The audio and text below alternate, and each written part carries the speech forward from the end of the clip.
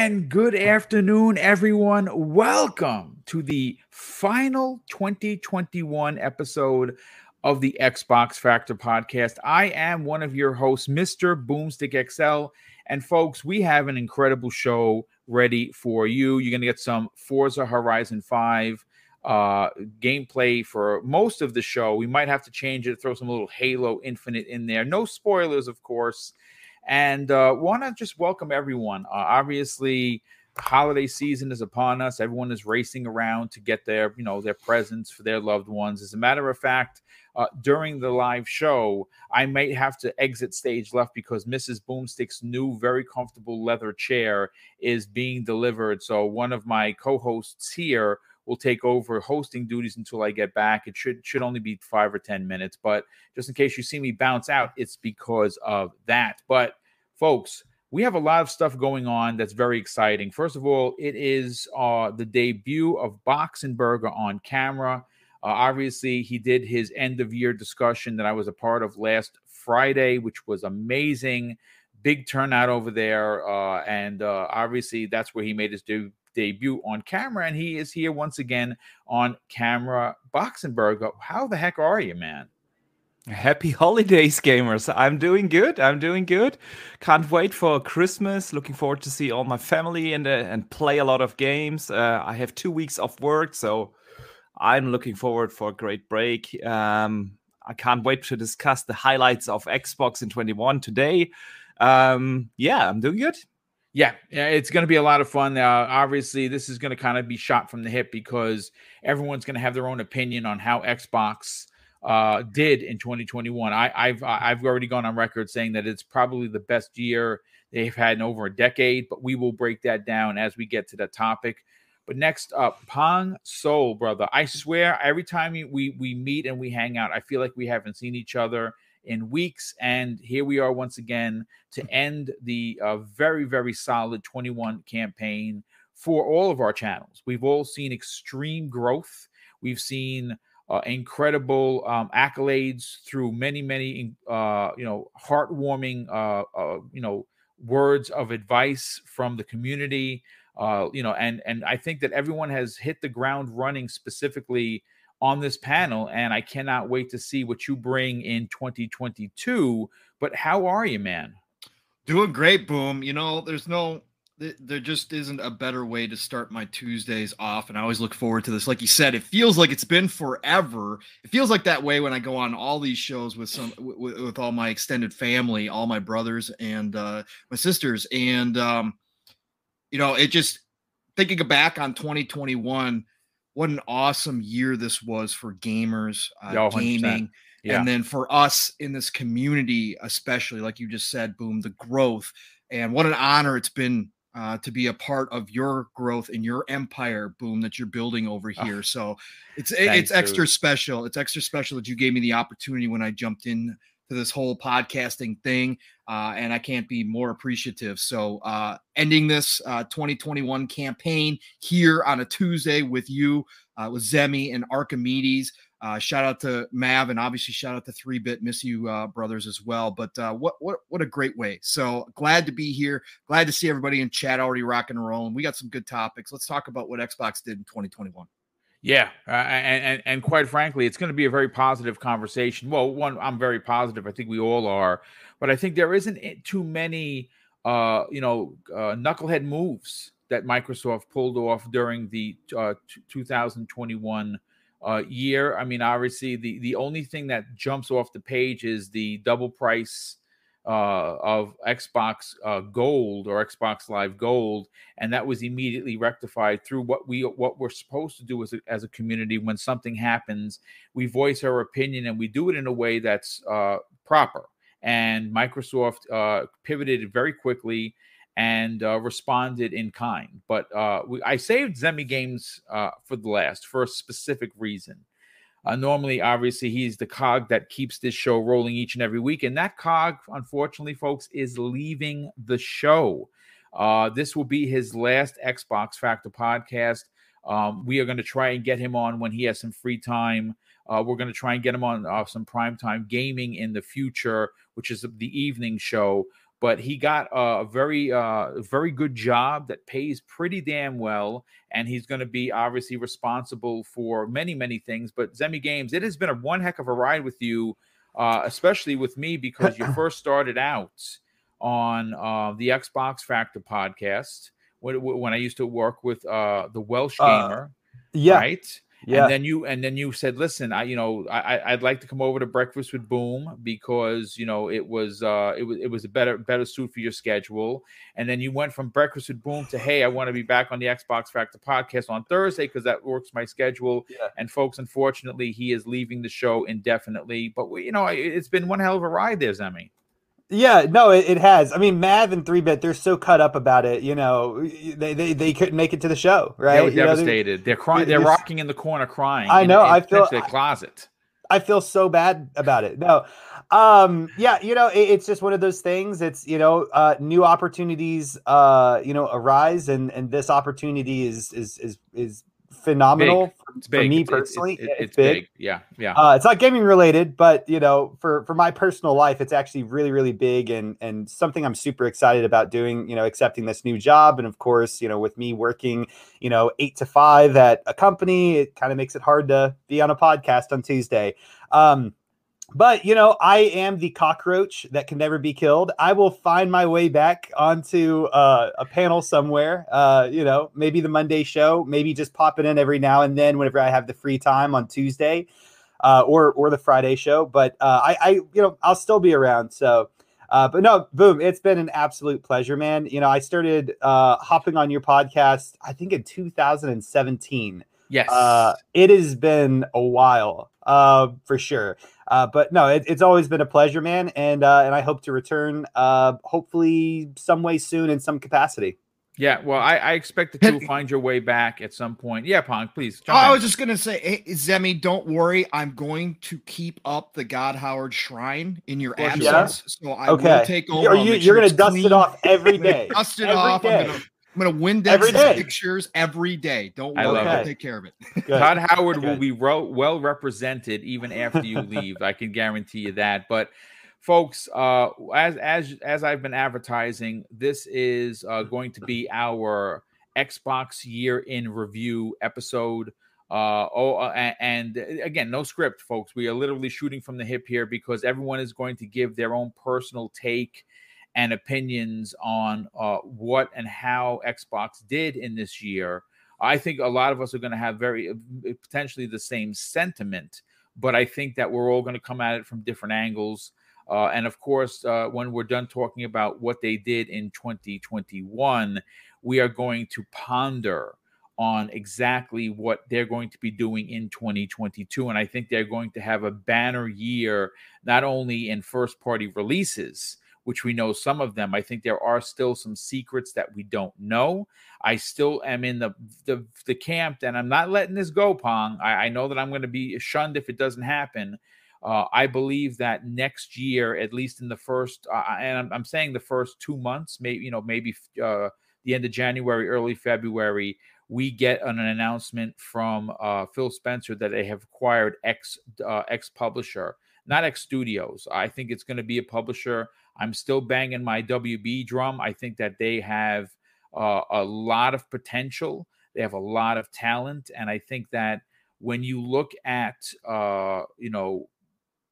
when you're going up against Sony, who has obviously has a lock on MCU, specifically Spider-Man and now Wolverine, they're going to have to combat them. They may not want to talk about it now. They may not want to talk about it today, but that's going to that conversation is going to have to come up. They're going to need, I'm not saying that if they don't have it, they're going to fail, but I think that you need an answer to the MCU, which right now is the hottest brand across all spaces, whether that be gaming, film, comics. The MCU is a hot commodity, and Sony has their gates closed on it for a lot of reasons. I think that the Spider-Man situation with the use between Kevin Feige and Rothman over at Sony, I think that is a real thing. I honestly believe that. But let's get into one of the smaller topics before we get into the big Xbox topic. And I have to call on Boxenberger first here. Folks, if you don't know, if you're not already subscribed to, first of all, if you're not subscribed to anyone here, you're doing it wrong. But specifically Boxenberger, because yesterday he dropped a video that was not only very well done, but it was extremely informative. Now, I'm not a tech guy. Like I'm 51 years old. Like I don't understand what cryptocurrency is or NFTs. I understand the basic math of what they are, but he broke it down in a way that, you know, I could understand. And that's why I want to call on him first, because last week, the makers of Stalker 2 got themselves in a bit of a, trouble, or in the crosshairs of gamers when they announced that NFTs were going to be a part of Stalker 2. Now, some people don't know what NFTs are, and basically we're going to get the breakdown of what they are, but I actually think they did not, based on the article, based on their wording, I think they got it wrong, to be honest with you. I don't think what they were trying to say is that they were going to use NFTs for this game like NFTs are being used to like buy comic covers and stuff. Like I watched The Den of Nerds, and the guy Josh is always like literally during the live show, he's like, okay, the new NFT is coming up. It's, you know, the first appearance of Silver Surfer, and he hits it. Oh crap! Within seconds it's sold out, and there's only X amount. But I think what he meant is premium DLC, and I honestly think that is it a language barrier thing that they didn't understand? Maybe they were trying to explain it in a way that wasn't NFTs, because to me it sounded like they were trying to say, there is going to be premium DLC. We are a small developer, and this would be a way for us to continue to fund our studio. And I think that is perfectly fair. Pong, you were saying earlier that you don't give a shit, pardon my French, because quite frankly, if you're just here to play the game, you're not required to buy the NFTs. But please, Boxenberger, explain for us what that exactly meant, and am I right or wrong on this? Did they really mean NFTs, or was this some sort of a misunderstanding? Oh no, they definitely meant NFTs. But the whole Stalker conversation is the perfect example of what is at the moment really wrong with NFTs in gaming. And that's communication. Yes. They really do a bad job in explaining what NFTs are, what the gamer actually gets, what are his or her benefits. And that's really one of the main problems. I've seen over the course of the last 3-4 weeks a lot of talk on social media about NFTs, and generally the community is just hating on them. Like you said, I did a video. I highly recommend everyone to check it out. Yes. It's probably my worst performing video ever, but that usually happens when it's the holiday, controversial brother. topics. Yeah, no, I don't think it's the controversy. See, I don't think that's what it is. You are very talented and you're very fair. Even if you're speaking about controversy, you're very open about what you believe, what you don't believe. I actually don't think that's it, because my numbers haven't been that good either. I think that it's really, honestly, not the video presentation. I think it's just this time of year everyone's running. Yeah, probably a lot of people just don't have the time right now. All get ready for the Christmas preparations. However, the thing is, I leave the details of NFTs and how they work for that video. The general idea, just to make it really brief, is that with an NFT, you get the ownership of a digital item. NFTs have been there for quite a while, actually, now. We have them in music, we have them in art, we have them everywhere. Just a couple of months ago, the most expensive video clip ever got sold as an NFT for $6.6 million. It's a short little GIF. It is ridiculous in my mind, but $6.6 million for a file is basically for a file saying. For what you pay is. The thing is, NFTs I'm in the wrong business, folks. I've said that so many times. We're doing it all wrong. No, the thing is, NFTs allow you to have actual ownership of a digital item. In games, that could be, for instance, an in-game character, a skin, I don't know, a weapon, whatever, something like that. The idea with the whole Stalker thing was basically that they give out, they are building up that Stalker metaverse, where you basically can live as your avatar in that world, and they were giving out unique characters. But so basically, it is, you own a special character that only you can own, and you can do whatever you want with that character. You can sell it, you can keep it, you can whatever. The problem with NFTs right now is really, like I said, first, communication. I think Phil Spencer spoke about this last week, or maybe it was 2 weeks ago as well, where he also said that all these companies are doing really a bad job. Explain the gamer what are his or her benefits. Microsoft has obviously this motto: put the center in the focus in everything they do. They want to give put the player in as the main customer and focus on his needs. And with that, they want to grow their business. And how these companies are doing it, it doesn't seem like it. All companies have only spoken in investor calls over NFTs. They have never addressed them directly to gamers. Ubisoft, Yves Guillemot, said in an investor call, they are not looking for new ways to monetize gaming or whatever. He said, and I quote now, "We are looking into new ways to build economies."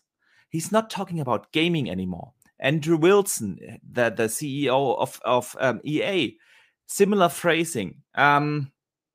And that's really the thing. They have never spoken to gamers about this. They are just using NFTs as new ways to improve their profits. And I get why people are really hesitant towards NFTs, because if we look at the browser and gaming and mobile gaming market, that's where we have NFTs right now. And all of these games are really all bullshit, and there's really literally nothing good to say about them. I love how clear you are. That's great. Yeah, they're total BS. That's really 99.9% of them are not even games. You literally they don't run in an engine or anything. You can the only thing what you do in those games is basically either creating NFTs or selling them. And here's the second problem, the next problem with those NFTs. Yes, you own that digital item and you pay whatever money for it, but there is no such thing as a unified marketplace or where you can sell your NFTs. So what basically happens is they have to be all traded in cryptocurrencies. And again, there's no unification around cryptocurrencies at the moment. There's no regulation. It's an open market. So what has to happen eventually is that every publisher will build his or her own cryptocurrency. Then you have a Ubisoft cryptocurrency and an EA cryptocurrency and Activision cryptocurrency, and then they can charge you exchange rates. Yeah, if you want to sell your character, your in-game character, you have to pay an exchange rate to get a Bitcoin, and everyone knows how expensive it is to trade Bitcoins into actual real money again. So that's another way for them to monetize. Yeah, not just through selling you NFTs, but also as kind of the merchant that owns the currency and the marketplace. So yeah, I would much rather just buy the horse armor. I'm going to be honest with you. It was simpler. But the thing it really is, and we don't have to kid ourselves. NFTs are coming. I don't think there's anything we can do about it. The important thing is that we speak up because we have seen it in the mobile and browser gaming market. There is really, those games are not games anymore. And that's what I'm concerned of. We have seen how much microtransactions changed gaming. Yeah, they started with they started actually with Oblivion and that horse armor. But later on, they were mainly put in free-to-play games. Free-to-play games already changed the gaming landscape a lot, but now we have microtransactions all over the place. We have full price games that really heavily rely on you still buying microtransactions. All these sports games like FIFA come to mind. Yeah. it really has changed gaming a lot. Microtransactions, it's the main focus of those companies. We have seen all the earnings reports from EA, Ubisoft, Activision. They are all making most of their money from microtransactions, not from game sales anymore. EA reported that they made not even a third of their income from game sales. 2/3 of the income were in-game monetizations. Yeah. That's and of course, if that's the case, it changes gaming, and that's what I'm concerned of. That's my concern. I love gaming. I love my core gaming experience. I don't want to have games that are centered around either me making NFTs or me buying them and trading them and whatever. I have the stock market for that. I don't need that in gaming. And yeah, that's really my concern about it. That it will change the core gaming experience, just like microtransactions did. But I remember all too well, I'm old enough to remember it all too well, when the horse armor was introduced, everyone said, nobody's going to buy that. I'm going to be honest with you, I was the first one to buy it. Yeah, but you remember, yeah? It was really, who is going to pay money to change the looks of an in-game character? This was beyond comprehension for everyone. No one thought that is going to happen. And here we are, 15 years later, microtransactions are all over the place. And it's actually become the biggest aspect of gaming. Yeah. If you think about it, when you have an EA who makes an unbelievable amount of money, and they're reporting that 2/3 of their profit margin have come from digital transactions. They made $1.67 billion in only 3 months. In 3 months, in one quarter, through microtransactions. That's ridiculous. Boom. And it's really my concern. I'm afraid that because these NFTs have a lot more potential to actually change the core gaming experience, because it's not just about making in-game stuff. It's about trading it, selling it, making fake rare items that give people the idea that they have or own a very special and unique item, and all these things come together.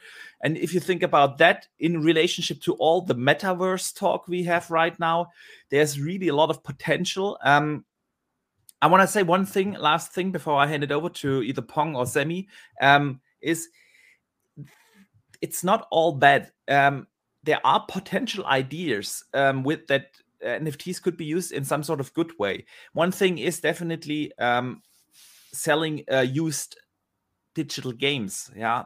Today we cannot sell our digital games, but once you have the actual ownership of your digital game, there's possibility to trade that on a marketplace.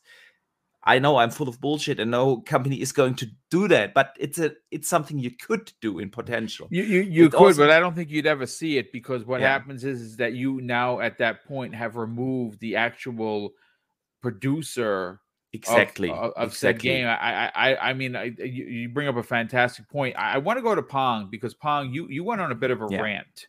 Mm-hmm. And I want to get your opinion. I didn't unfortunately hear your rant, so I'm hoping that you go crazy now, because I'm interested. First of all, the only thing that we should be talking about for Stalker 2 is it's a exclusive currently for Microsoft, right? We don't know if it's 3 months, 4 months, 6 months. We don't know if Microsoft went back to the table and say, hey, listen, we're going to pull a Sony. We're locking this behind the box for a year, right? That's something we could talk about. Talk about the fact that it's going to be using the Unreal Engine 5, which is going to be amazing. The fact that it's going to be in Xbox Game Pass day and date, that's something else that we should be talking about.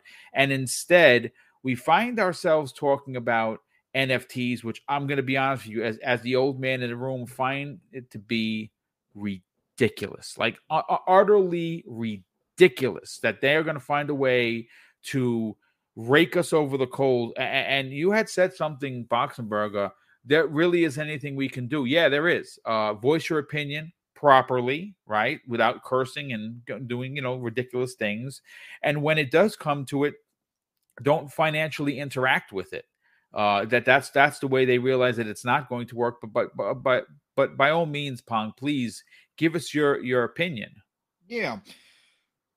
Well, I know you said this is not a big topic, but it kind of is, just because of it's kind of taken taken on a life of its own at this point. Here's the deal. NFTs are ridiculous to me personally. Okay. Yes, but I agree. But I've said that about a lot of things, in over 4 decades, and I've been wrong about a lot of things. We all have. It's not just you. Right. But to me, this is the horse armor right now of this generation. When everybody found out that we didn't have social media back then like we do now, obviously, when horse armor came about, but we had forums, and different places like that. Obviously there was gaming magazines were still huge. And when everybody found out that the horse armor was already on the disc that they bought from, with Oblivion, they went after Bethesda, right? That was a big moment. Everybody was saying, hey, I bought this disc. I bought this game. It's on the disc. Why don't I own the horse armor? Why do I have to pay another $3 to unlock it? Well, now look at us today. Like you said, boom. We don't even own our games. We are now purchasing licensing, right? That's what we're doing at this point, basically. So NFTs are inevitable at this point, right? It's going to be something that we are going to hear about. My big issue with this whole situation is that 90% of the people out there right now, the mob on Twitter, don't even know what an NFT is. Yes, they don't understand the concept. That's very true. They have not taken the time to learn about them. Please, everybody, do go watch Archimedes' video. Very informative. Very informative. But thank you, guys. You need to learn about something if you're going to have a strong opinion on it. If you don't, then I can't take your opinion seriously. And going after an indie developer who's just trying to make some extra money, right?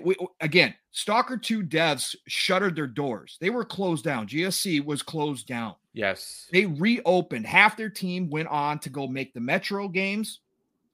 The other half is what's left. Yes. Yeah, of what's left. And then obviously they've hired more people again. But what I'm saying is this is the funny thing is they didn't even want to make money out of it. Right. They said they are handing it out to the most passionate fans of that metaverse. Correct. But obviously they were going to take their cut in the end of the day, right? They were going to experiment with this. There's nothing wrong with it fundamentally if it doesn't change the gameplay. If it's not giving a person who spends, $20, $1,000, $20,000 an extra advantage within the game. And we're talking about a single player game here, but if it doesn't change the core mechanics of the gameplay, if it's not giving somebody an advantage, I have zero issues. It's optional. Just like all DLC cosmetically is optional. Well, a perfect example of that is Halo Infinite. Halo Infinite, correct. If you want to just be a plain old Spartan, and you like what you've unlocked through the through just regular progression, and you just listen, there are people that play free to play games for several reasons. One, they don't want to spend the money, or two, in some cases they can't afford to. So what this does is gives them a game to play. But if you don't want to partake in, like I've already dropped, I'm not even gonna sit here and BS with anybody, $80. Yeah, at least maybe even Boom, let's not talk about the numbers because I don't want to think about it. No. But I mean, I'm being honest. Like, how much I've spent. Yeah, but I wanted to do this. Right. It was like Pong was saying, it's completely optional, and I do want you to touch on the attack on the small studio. I'd like you to really kind of that's where I was going, because the attack on the small studio is what I have a problem with here. Okay, look, we need to lay down, we need to draw the line. We've done that very well as a community when it comes to DLC that is a pay to win situation. We've drawn that line to the point where now developers, when they announce DLC, they go, it's cosmetic only, don't worry, right? Yes. They all come out and they tell us that it's cosmetics only. We've drawn that line. They get it, right? But to go after a small studio look, Ubisoft, when they announced what they were going to do with Ghost Recon NFTs, they didn't even get as much pushback as what the Stalker 2 devs did, right? And that's where I have the problem here. This is just a small team it wasn't all respectful. It was, some of it was very hateful. It was very harsh. It was very, very hard. And this comes into question, Pom. Yep. What community was attacking them? Now, I'm not going to sit here and say indefinitely it was the toxic MFs that we see just dump on Xbox, because I don't like throwing everybody under an umbrella. No. I don't like doing that. But you gotta ask the question. Though. It's got to be asked. No one's going to answer, because I don't follow social media like that. Like, I give a shit when anyone says. But if you are going to attack a studio, I think you're asking for trouble. But please continue. Yeah, no, and I think that, again, it wasn't all in good faith. A lot of it is the mob mentality. This has been going on for a long time. This is the problem with accepting and even supporting the mob mentality when it comes to any type of situation, no matter what we're talking about. This is what's become the norm now. And when everybody decides, oh, it's the cool thing to hate on something, well, guess what? We're going to hate on it. And again, NFT bros aren't doing themselves any favor. Okay. They're very cult-like. They push their stuff a lot on people, right? They're like, it's backed by the crypto bros. So again, you get a lot of pushing going on. And so people get annoyed with it and they don't want to see it. Like, I don't follow any NFT people, or at least I don't think I have. No, I don't. And I still see it in my feed, right? So again, it's out there. It's being pushed hardcore right now. So therefore, a lot of people are annoyed with it. But to go after a small studio, I think is just wrong. You can respectfully say, hey, I don't think this is a good idea. Yes. And then give your points. Yep. But to just simply say NFTs suck, I don't want them in my game, you guys are terrible for even thinking about doing this. Focus on the game. Don't focus on the NFTs. If you think, honestly, the Stalker 2 devs were giving up development time on Stalker 2 to go pursue NFTs, okay, look, I got another thing coming for you, okay? That's not how this works, okay? NFTs aren't taking away from development time, all right? We've already seen how incredible Stalker 2 looks at this point. We know they're doing good work over there. This was just going to be a little side thing that they added to it to help a small independent studio financially. Yeah, exactly. Yeah. Now, look, again, we have to draw the line somewhere, but NFTs are going to be inevitable. It's just another way to take ownership of cosmetics at this point, or an in-game. You're going to have your face digitized as an NPC, which was one of what the Stalker 2 devs were going to do. An NPC that had nothing to do with the main story, by the way. They were just going to give the opportunity for somebody to buy into the game, to own their digital image within that game. That's all they were trying to do. It was going to be no big deal. Look, when you talk about EA, when you talk about Ubisoft, when you talk about Activision, when you talk about any of these big corps that we know are run by investors and that are going to try to push the boundaries, then yes, we can get worried and we can start pushing back, again, in a respectful manner, that to say, hey, this better not be game changing. Because I'll give you an example. EA could, if they wanted to, use NFTs within their Ultimate Team. Okay. So with Ultimate Team right now, with Ultimate Team right now, right? You buy packs, okay? This is no different than when I was huge into sports card collecting, okay? It's no different. However, there's a logarithm behind it, and because you're just buying something digital that goes away the next year, again, it's terrible, but it is what it is. If you want to play Ultimate Team, you're going to buy into the packs because you need to obviously build the best team possible. So right now, everybody who's buying those packs technically has the same chance to own, let's say a Patrick Mahomes card, 98 rated, right? You have the potential to buy, everybody who buys packs has the potential to get that card. Now, EA could take an NFT, create a one-off 100 rated Patrick Mahomes NFT card and sell it so that only one person could own that 100 Patrick Mahomes. And then that person could either use it in their Ultimate Team with an advantage over everybody else, right? Or they could turn around and sell it at the auction house where EA gets a portion of that money. Now, for the Ultimate Team people out there, the players who are absolutely hardcore, they have their leagues, there's big money involved in some Ultimate Team leagues. Legit stuff. They could potentially raise that price of that one individual card up to $10,000, $20,000, $50,000 to buy the advantage, right? That's where it gets bad, because now you have something that only one person can own. And if they have the financial backing to do that, correct. They are better off than a lot of people, so they Yes. get to pay to win. That's where this crosses the line, okay? And for gamers, and again, we've made this clear, but this stuff has been going on for a long time. It is really no different. If it's cosmetic only, it really is no different than DLC, except for the fact that one person is going to own something unique, okay? But it's not going to affect the gameplay. But again, if somebody wants to pay $10,000 to walk around in Halo in shiny gold armor, and that's their prerogative, and if they have the ability to do that, so be it. Is it going to affect how, my play? Is it going to affect how I feel about Halo? No, it's not. I don't care. If somebody wants to throw their money at something like that, feel free. People have been doing this in CSGO forever, right? Yes. This has been around. You should see the skill. People are paying thousands of dollars for a knife in CSGO, okay? It doesn't affect the gameplay, but they've been doing this for a decade now or more.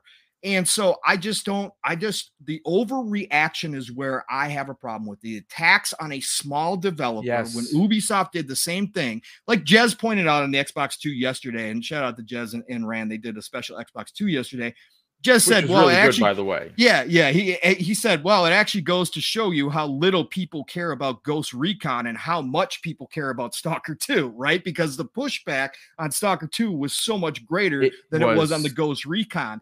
So he said, obviously, Stalker 2 is more popular than Ghost Recon right now, which is a good point. But I just think that the attacks, the unprofessional attacks, the personal attacks, the vitriol that's used against a team, just, again, an indie developer who shuttered their doors at one point and have come back to life again to give us Stalker 2, I think is crossing Which, the by line. all rights, Pong, shouldn't even exist. Correct. Exactly. And I just think it's crossing the line. And I think it goes back to that mentality we've seen for quite a long time that's somehow become accepted in a lot of ways, that we can all, jump on the bandwagon and hate on something to the point where it gets personal, where it crosses those lines. There's threats involved. All that stuff needs to stop. And we as a community need to start stopping that too, as well as saying, hey, you guys can't give a pay to win situation here. That's the problem that I see with this.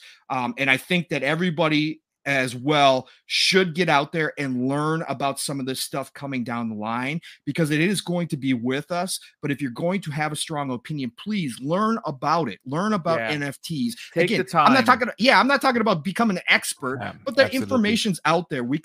You can read up on it and really get a better understanding of where it's coming from, first of all, why it's becoming such a big deal with blockchain and crypto behind it, and how it could be good in some ways and how it could be nefarious in other ways, and then go ahead and form an opinion on what a company is trying to push out there and whether or not it's going to affect you and your gameplay. That's all I'm saying. I mean, you've made some fantastic points, both of you have, and again, maybe not the biggest topic of the day, but I think that it's certainly worthy of a conversation. And I absolutely agree with you, Pong.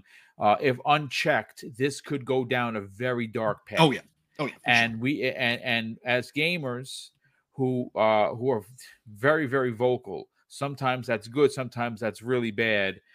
We have to let them know that we are not going to tolerate this, because the first offenders would be the Activisions and EAs to take advantage of this and find a way for their investors that run the company, right? It's not the studio heads, right? It's the investing board that makes these decisions. And if we support it in any way, shape, or form, they're going to rake us over the coals. So do not do that. Zemi Games, let's get your final opinion. And we're going to get into, why we're here, why we're celebrating Xbox in 2021. Sure. What are your thoughts on this, on specifically the NFTs, but more importantly, the way the studio was treated by several very boisterous people in the community? Yeah, I mean, no, very few studios ever even come close to deserving, the type of hate that we see, right? Very, very common. And I don't think that the hate that this studio received was necessarily due, to them. These NFTs, a lot of people, I think, kind of look at NFTs as microtransactions, right? Just like the evolved form. And before the show, just talking, with Boom, I was like, hey, this is kind of like just the micro transaction 2.0, right? It's just an evolved form of it. And I think a lot of people, they get upset very, very easily. And I overall, I don't think that, any hatred or anything like that is necessarily deserved to this studio for what they're doing. I don't think that they're necessarily doing anything wrong. And, like Pong said, like Boom said, this is a studio that historically has had financial problems. And, fortunately, they were able to make Stalker 2 happen and come out and so on and so forth. And if creating exclusive in-game content that is, very, very limited in numbers allows them to generate more funding and make a bigger profit off of this game, to lead to them, expanding the Stalker universe or bringing us into brand new universes, I'm perfectly fine with that. So I don't think that the studio did anything wrong. And ultimately, I think that, a lot of the hate that they got was probably misguided. As far as NFTs go, though, like I said, I think it is pretty much, to simplify it to the bare bones, microtransactions 2.0. And, it's a change for the industry. And with any change, most people, they don't like change, right? A lot of people, change, makes them afraid. It drives fear into people, right? But I think overall, there's going to be positives and there's going to be negatives if NFTs end up blowing up the way that microtransactions did.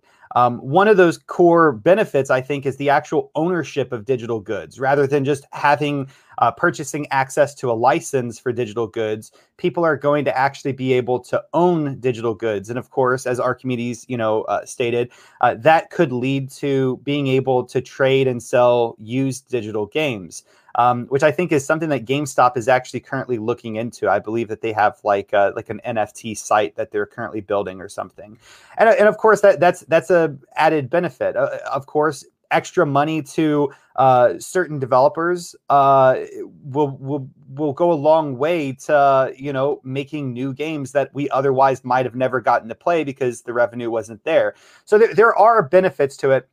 Of course, there's also cons, right? And the same ways that we saw, and we as gamers believe microtransactions were kind of taken advantage of, pay to win, those types of mentalities, which we don't really see all that often today, but most certainly existed previously. Those things could kind of creep back up, right? Just out of greed, paying for an exclusive gun that does extra damage, right? Those types of things could pop up. And those, I think, those practices are what gamers are really fearful of, right? But overall, I think that NFTs are, going to, just change the industry in a positive way, but they're also going to change it in potentially a negative way as well. The fortunate thing about it, though, is, microtransactions, have transformed in such a way that it's kind of like a naughty word, right? It's kind of like the word that, developers have kind of transitioned over to marketing their games as not having microtransactions, right?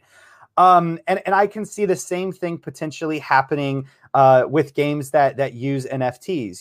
Eventually, if these practices are seen negatively by the majority of gamers, they'll kind of wean themselves out, or they will change into a more positive light, such as what we've seen with, cosmetic only microtransactions. So I'm not super fearful of where the industry is heading with this. I think that all gamers should definitely keep their eyes open to it and make sure that, no company is taking advantage of their wallet. But I think these types of things always find a way of working themselves out. And For that reason, I'm not super fearful of microtransactions. For all the companies that use these practices, there of course are going to be other companies that decide to still publish games in the quote unquote traditional way. Or maybe the neo-traditional way of just having the game come out and then having DLC that you pay for, but no microtransactions, no NFTs. There's always going to be people, developers, publishers that put out those types of products for people because there's still a demand, right? There's still gamers that don't want to fool around with microtransactions, or potentially NFTs in the future.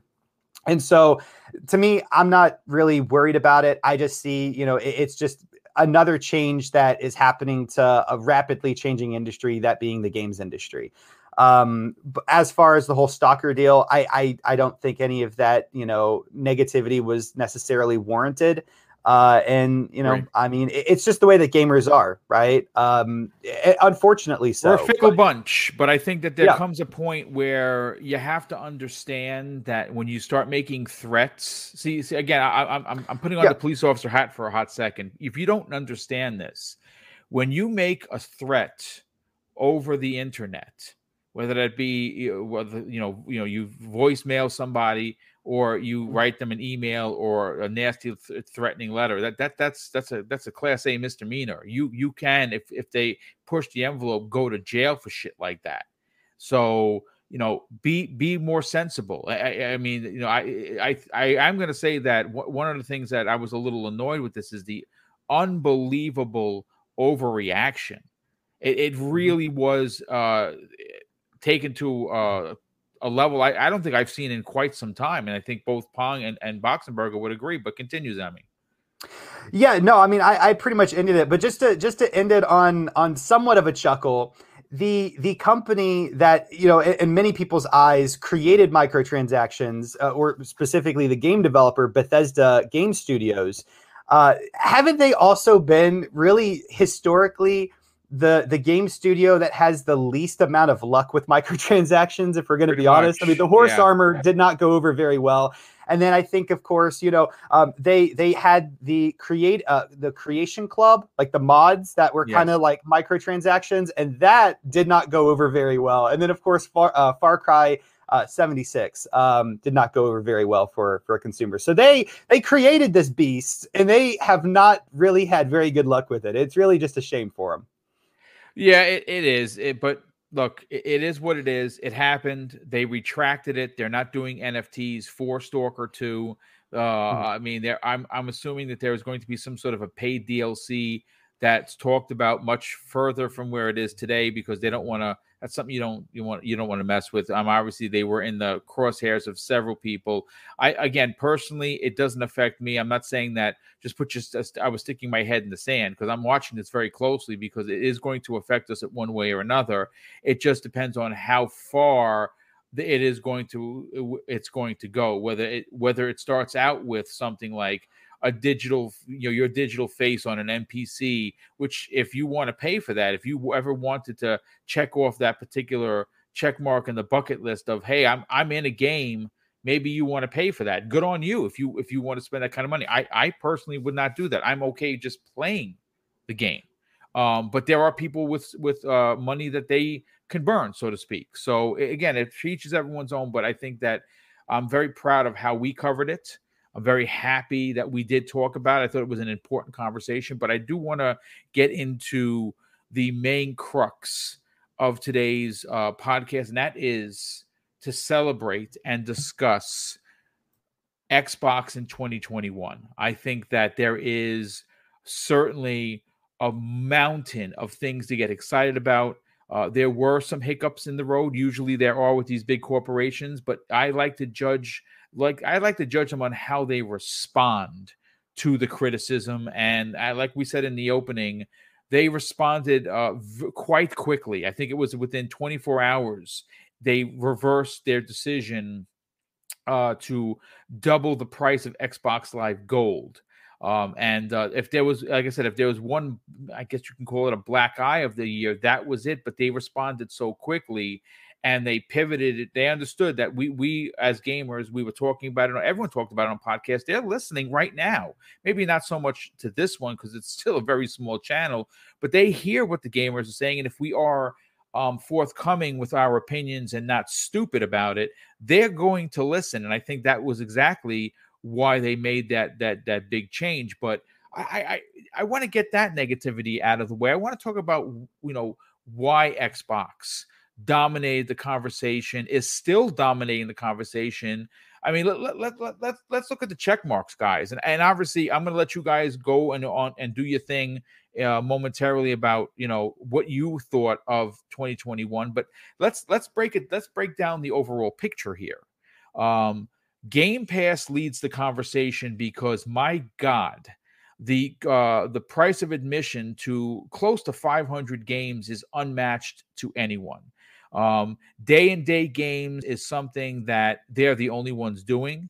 Sony has already talked about their new Game Pass-esque kind of a system coming, and it's not going to be day and date. They've already clarified that it's going to not include first-party SIE games, which is very disappointing because I won't be getting that service.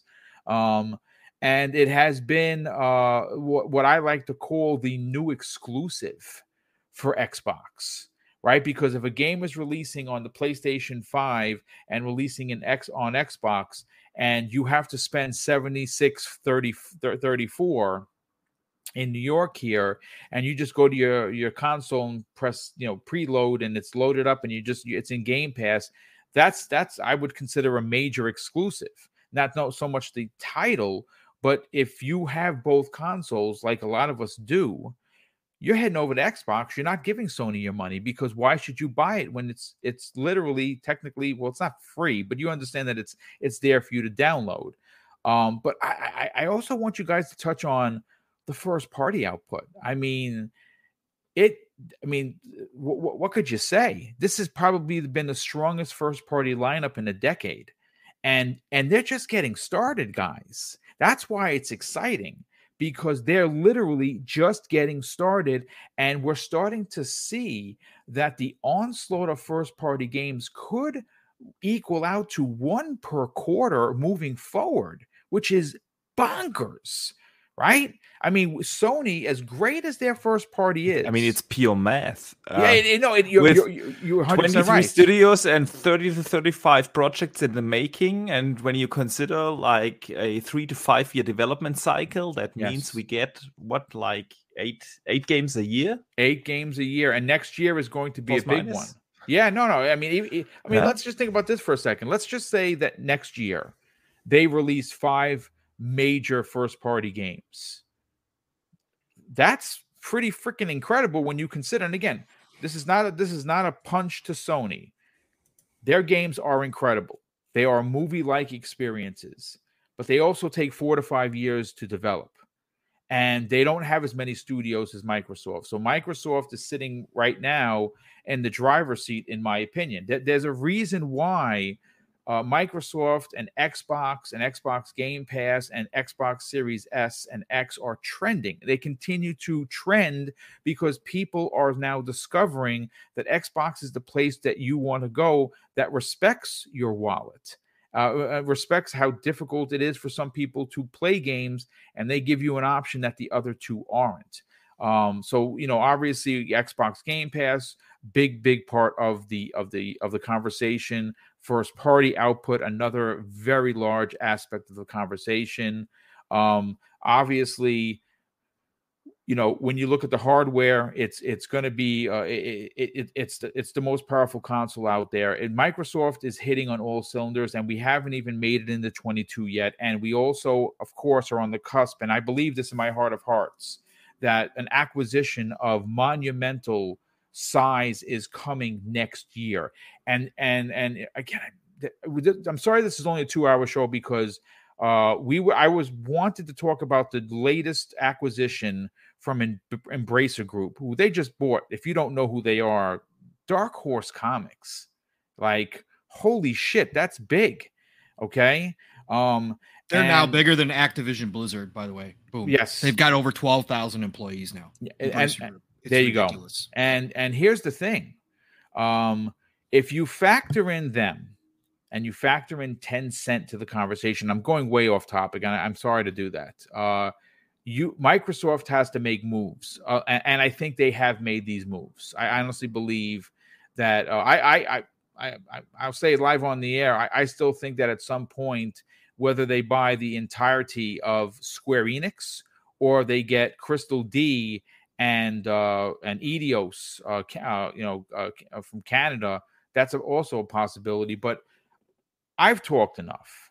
I'm interested to get you and your gentlemen's and the channel with the chat to get in here. Give us your opinions.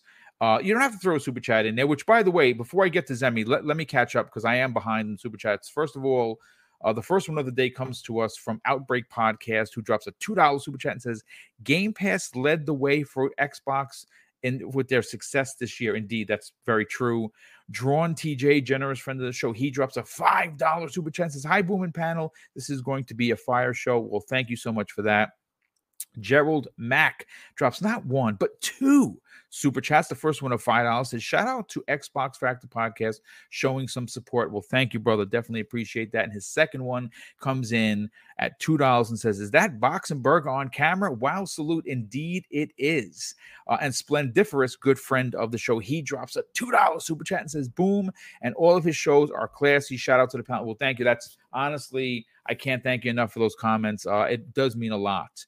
That you feel that way, and I definitely appreciate the generosity.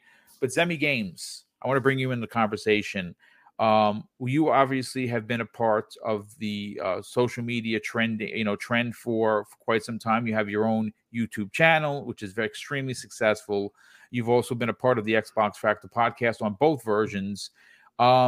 When you see this unbelievable success that Microsoft has had this year and is shaping up to have in the next several years, how would you package 2021 for Microsoft in the form of success? Oh, it's big. Oh, it's a big success. I think it was a couple of months back. We were talking about something. You brought up like a little mini topic of, how does this year for Xbox like look compared to other years? And I kind of shared a quick opinion, and I still have that same opinion. I think that this is Xbox's strongest year ever.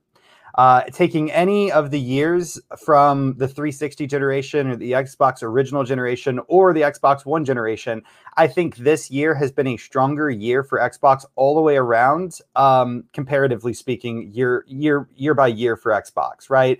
And a huge reason of that, as you already mentioned, is Game Pass. I mean, it's kind of gotten to the point where we can't talk about Xbox unless we bring up Game Pass, right? And that's pretty important to their overall goal because it has become as important to the platform as actually Xbox itself, Zemi. Yeah, no, I mean, in a lot of ways, it is the new Xbox. It's their new direction. It's the way that they plan on pulling in a profit, through the Xbox brand. Of course, traditionally, it's always been about selling hardware at a loss and picking up that slack through software sales, right? And now Xbox is really twisting the industry, and they are coming out with a service, right? The same way that we've seen with Netflix and so many other industries, movies, TV, books, all that different stuff, right? But a huge integral part of their success this year and the years leading to this great success has been Game Pass, and I can imagine there's probably a lot of people, they're like, oh man, shut up about Game Pass already. That's all you guys ever talk about, right? But it's such an integral part to Xbox, the ability to play, I don't even know, I mean, 200 plus games for $10 a month. More than 500 games. Yeah, more than 500. There we go. Games. Thank you. Yes, Thank indeed. you. It used to be 200 plus, but more than 500 flipping games for $10 a month. Where are you going to be able to beat that? You can't, right? And consumers look for value, and you can clearly see the value in Xbox. Not only that, of course, there's the $100 difference between PlayStation's lowest model and Xbox's lowest model, right? I mean, there's a reason. There's a reason why they won Black Friday. I know there was some talk in the community that they chalked it up to, well, it's the only one available, so people bought it. I disagree with that, but I think that $100 difference and the fact that they were giving 3 months, it was essentially their Spider-Man bundle, where they were giving you this console for $300, Emmy, and they packaged in 3 months of Xbox Game Pass for $1. Yeah. Oh, yeah. Well, I mean, we'll never know, right? That's just speculation at this point. If PlayStation had unlimited supply, if Xbox had unlimited supply, who would outsell each other, right? We could talk about that until the cows come home. Absolutely. But honestly, it's just speculatory at this point. But what I will say is that the pandemic is still happening. Right. There's talks of it getting, worse before it gets better now again. And, for a lot of families, for a lot of households, money's still tight. Right. And it's Xbox that's giving out the value. It's Xbox that's allowing you to play a huge, ridiculous catalog of games for $10 a month. It's Xbox that's selling you really great, powerful hardware for the most affordable price, right? And of course, so overall value wise, Xbox is just dominated. But then you look at the first party lineup, you look at the games that Xbox has been able to put out this year, and it's been absolutely fantastic. You may not like everything that they've put out. All gamers are different, but Psychonauts was a huge win. Halo, Forza, Flight Sim, Age of Empires, all huge wins. And of course, there's Deathloop as well, which did not come to the Xbox yet, but it will be coming. And we know did rack up a lot of Game of the Year awards, nominations. Yeah, no, absolutely. So, I mean, overall, on all cylinders across the board, if we were going to checklist like a category wise of who won each, check markable item, right, this generation, I think Xbox is pulling pretty much all the check marks. They have value, they have the games.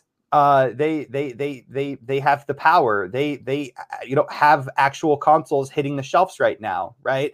Across all boards, this year has been super, super, super successful for Xbox. And in my opinion, I think it's been Xbox's greatest year yet. Yeah. Of course, there's been downsides. There's been negatives. There always is going to be. Sony's had negatives as well, right? The news of Xbox Live Gold increasing was definitely, a blemish in Xbox's year so far. However, the way that they handled that, almost immediately coming out and reverting that decision was definitely taken care of very, very good.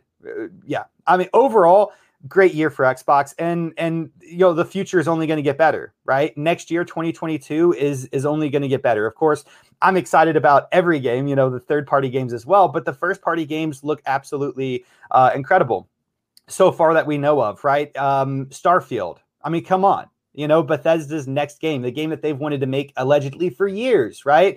And then of course there's Redfall as well, right? Yeah. And maybe I'm missing another one. I'm not sure, but you got Deathloop in there. You're missing a couple of. Next year is going to be the year of Bethesda because they have 3 games releasing and potentially 4 because Boxenberger is in the belief, and I'm right there with him, that Wolfenstein 3 is going to be coming out for sure. I'm almost positive that is. So when you talk about first party for next year's Emmy games, you got Redfall, you got Starfield leading the way, Deathloop, even though it's out on the PlayStation 5 now, will be coming to Xbox.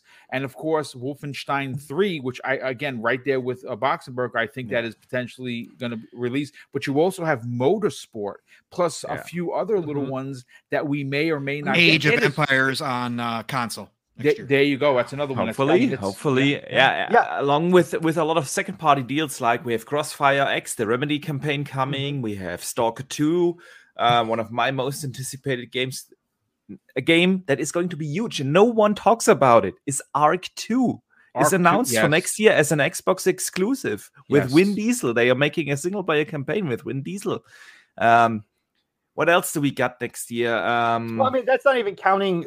I mean, the things that we absolutely have no idea about, which is the Game Pass deals. What third-party games are going to come to Game Pass day and date, right? Which was a huge surprise this year. We got a lot of titles that were like that, and next year I think is only looking better than this year. But this year has been a huge W for Xbox all around. Yeah, absolutely. Well, listen. I mean, I was mention, I don't know who's excited for this game. I am, because I'm an old man. Tunic is, I can't wait to get into Tunic. That demo kicked my ass, by the way. They were hard, those enemies, but I actually can't wait to get into it. I'm very much looking forward to it. But Zemi, great breakdown of 2021. We're going to come back to you when we ask the question of what happens for Xbox's platform 2022 and beyond. We're gonna give everyone that question. Pong, sure. Before I go to you, brother, I do want to just catch up on some of the super chats. Mr. Joanna Dark, good friend of the community, good friend of this channel, drops an outstanding and very generous $5 super chat and says, "Hello, gentlemen. Xbox's vision and communication to its community have been a significant factor." I absolutely agree with that. Along with Xbox Game Pass services and everything they offer, indeed, it is the one-stop shopping for gamers across the board. And I think that you're starting to see many gamers who left the platform come back in a big way, because quite frankly, there is a significant and inherent value, not only just buying the consoles, because the truth of the matter is that even if you can you only buy a Series S, the Series S is better than most gamers' PCs or PS, by the way, and it's $300. We had another super chat come in from actually two. Splendiferous drops a $2 super chat and says, "Psychonauts was robbed, in my opinion. I was pissed." Yeah, I'm going to be honest with you. I didn't talk about this publicly. It broke my heart that it didn't win anything. Not for me, not because I have an Xbox podcast. If you watched Tim Schafer's face, there was incredible disappointment, because that game shouldn't even exist, to be quite frank, and it somehow did. And it's one of those titles that was nominated, and I guess some people are like, well, boom, it was nominated, so that's good, right? But the fact that it walked away with nothing, with not even an award, very disappointing. I absolutely agree with you, Splendiferous. Lord Roughness, good friend of the show. Lord Roughness, how the heck are you, brother? Drops an outstanding £5 super chat and says, we can all read the tea leaves for Xbox. What we are witnessing is Satya saying we're all in on gaming, 23 studios, and all going to have quality. Yeah, that's an absolutely fantastic point. But Pong, I want to go to you next. I think that, a lot of us, you can consider us armchair quarterbacks, right? We're not executives, right? We're fans. We're fans are rabid, and we happen to really enjoy and love Xbox. But my God, what a year for the Emerald Green. I mean, they came back in the biggest way possible, and they have what I think they essentially have done here is really made it difficult for Sony in the coming years, because they were the third place team, and they were the pushover. No one paid them any attention. It was like, oh, it's just Xbox, whatever.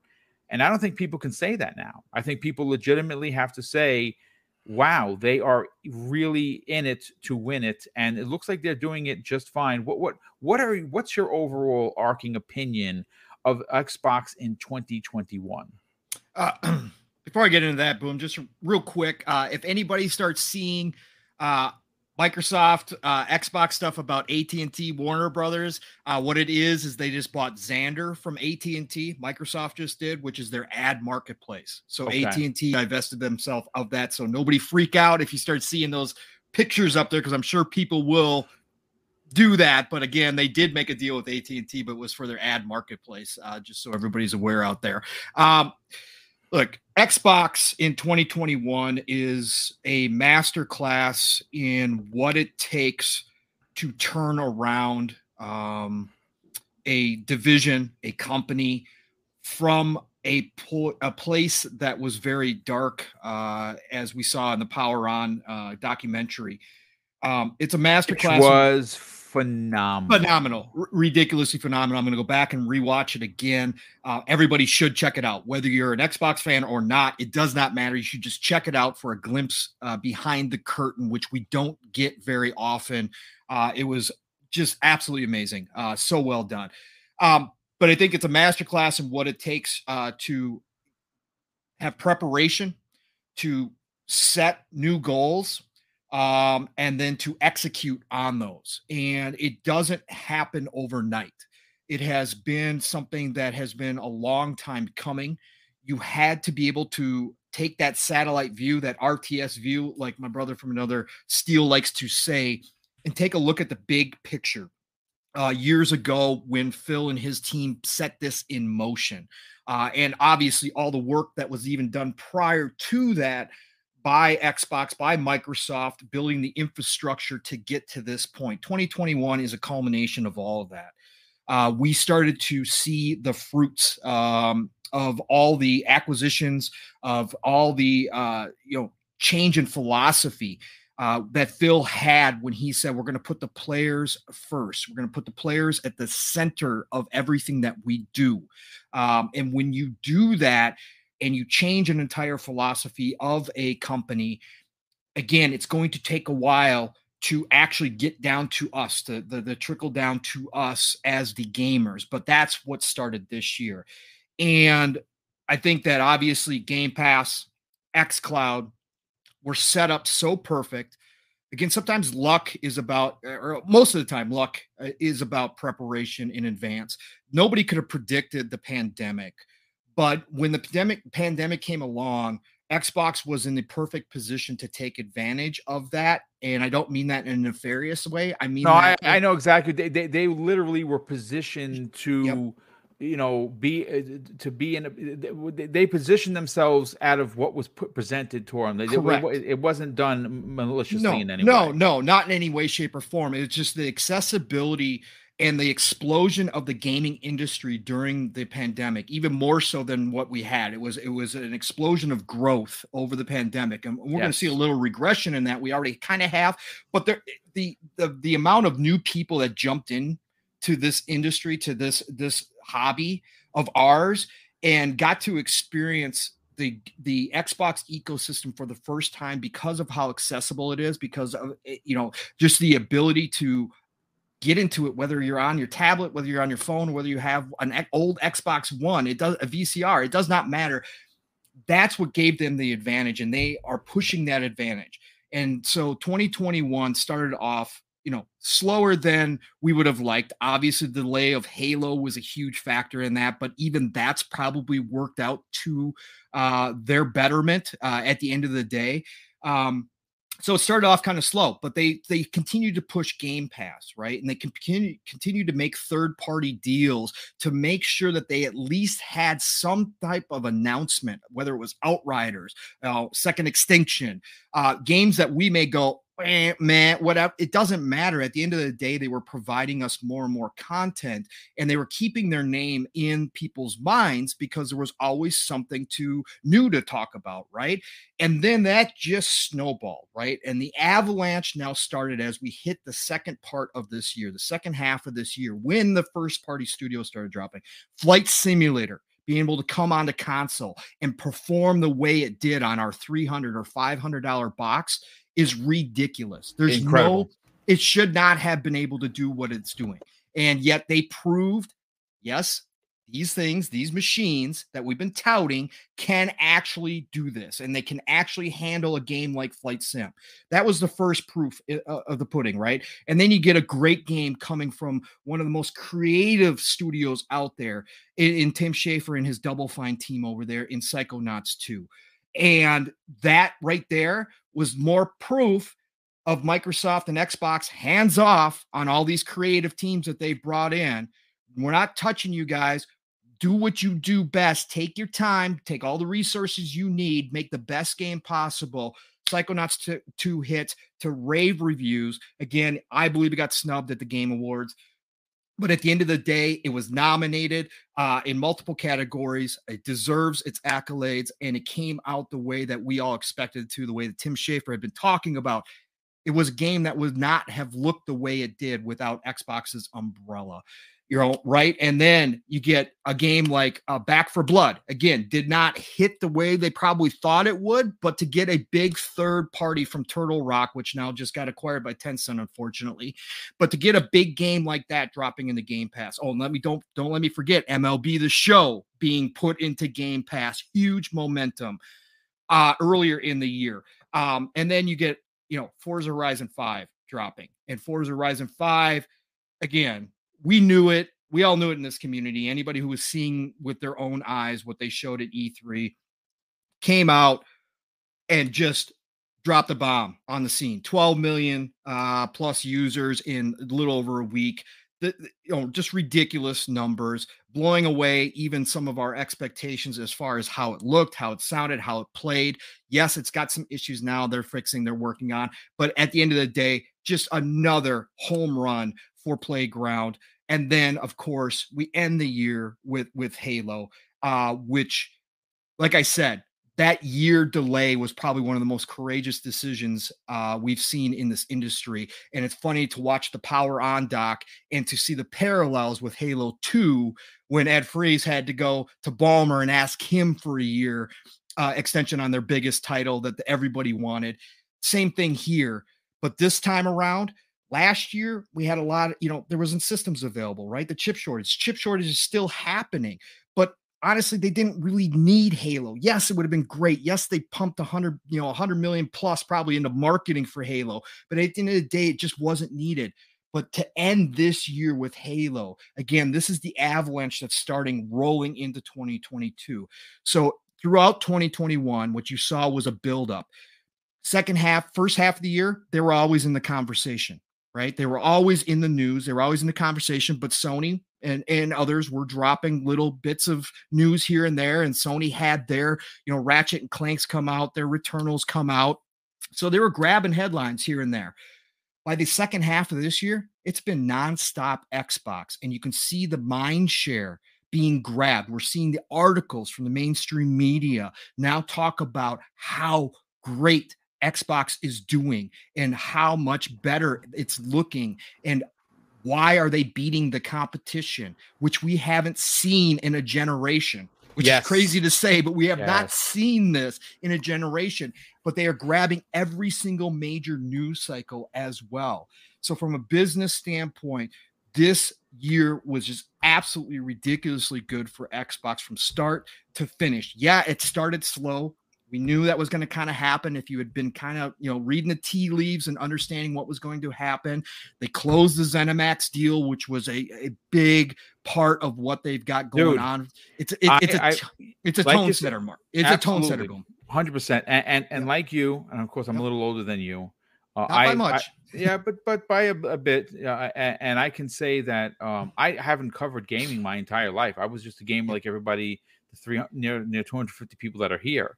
But I can tell you that as a content creator and a gamer, I have never seen anything as monumental as Bethesda joining Xbox Game Studios. Just want to just add that to your point. Yeah, no. Can I add something? Yeah, go ahead. So. You mentioned on kind of like transparency there for a little bit, and there's a lot of companies that tout how transparent they are, and I think it's something that's really easy to say, but it's a little different to show it. But Xbox this year gave us the ultimate show of how transparent they are. They released a friggin' documentary. Correct. Yeah, correct. That's true. Behind the curtain, right? And again, that goes back to Zemi, to that philosophy change, right? That's something that Phil implemented. They had lost a lot of their base, including myself at the beginning of last gen, right? And Phil understood that they needed to get back to what got them there in the first place. And again, the Power On documentary showed that from start to finish.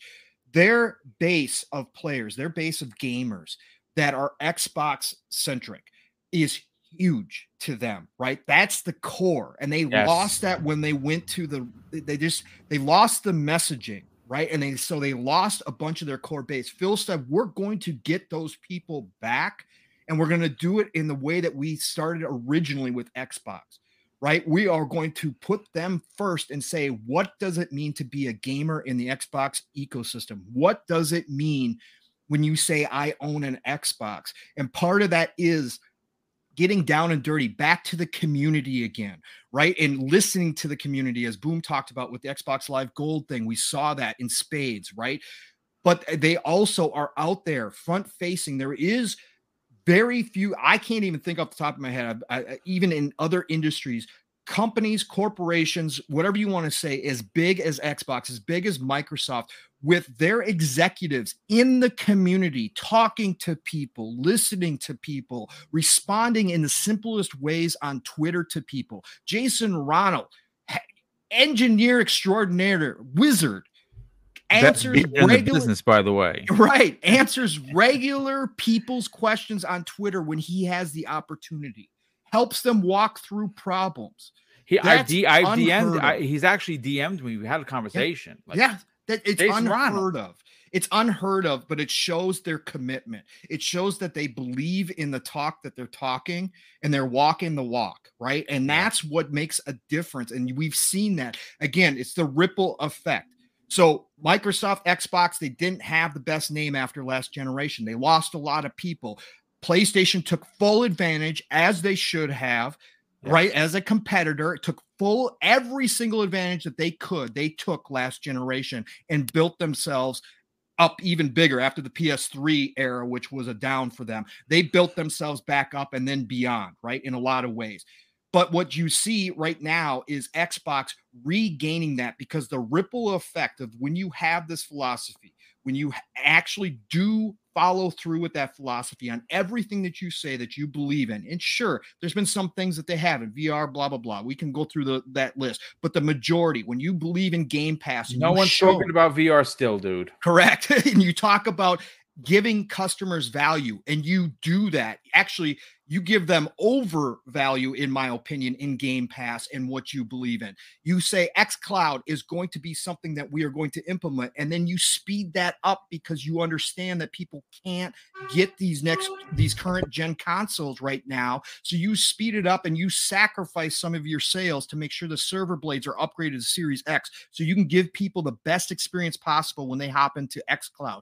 When you do all these things, you're out here, you're talking to the people, that ripple effect, people start talking about it more and more. And actually the mainstream media, for as much as we've talked about it in the past, whether they're biased, they did a 180, dude. They are the canary in the coal mine, so to speak. Right? Yes. Boom. They are the canary in the coal mine, because when it reaches them, they are out of touch with the community. We know this. Okay. Yes.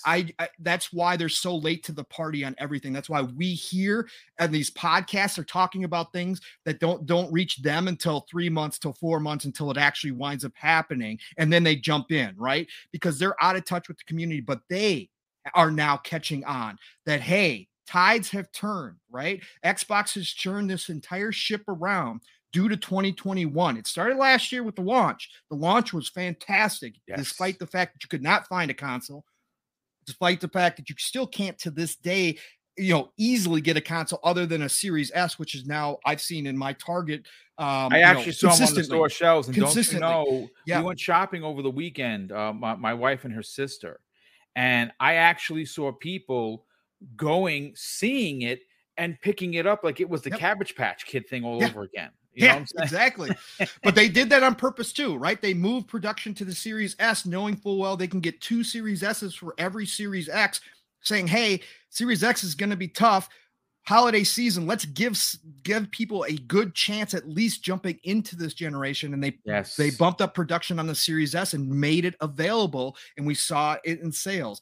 But all of that leads to 2021 just being a dominant performance by Xbox, starting to hit on all cylinders. And again, 2022, as we were just talking about, is going to be even bigger. 2023 is the mark, right? 2023. That's the Mecca, because that is the Mecca. I say it all the time. It's the golden age of gaming. 2023. If you don't believe me now, by 2023, you will believe me. And by that point, the chip shortages should be over with. The console should be available, but we are going to see everything come on 2023 is going to be such a huge year. It's not even funny right now. But I just got to give praise to Xbox for everything they've done.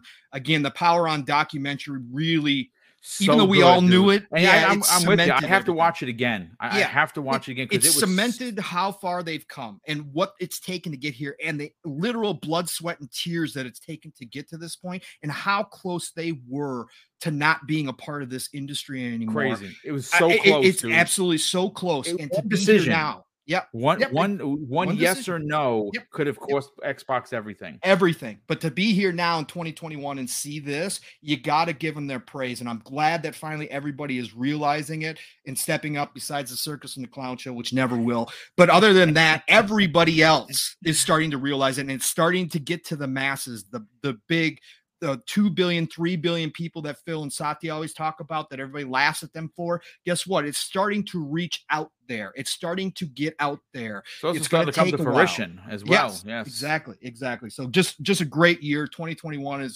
is fantastic. Again, I've never had more gaming in my life than right now, and this is just the beginning of this avalanche. I will say that in the history of me gaming, I've never had so many games to play and not enough time to play them. Like literally, because of Xbox Game Pass, not only have they saved me hundreds, potentially thousands of dollars for my $15 a month, but I have so many games that I've played that I would have never played because they were in Game Pass. You know, obviously, when you're retired, you're limited to your monies. You have one pay coming in. That's it. So you got to be, you got to be fruitful, frugal with your money.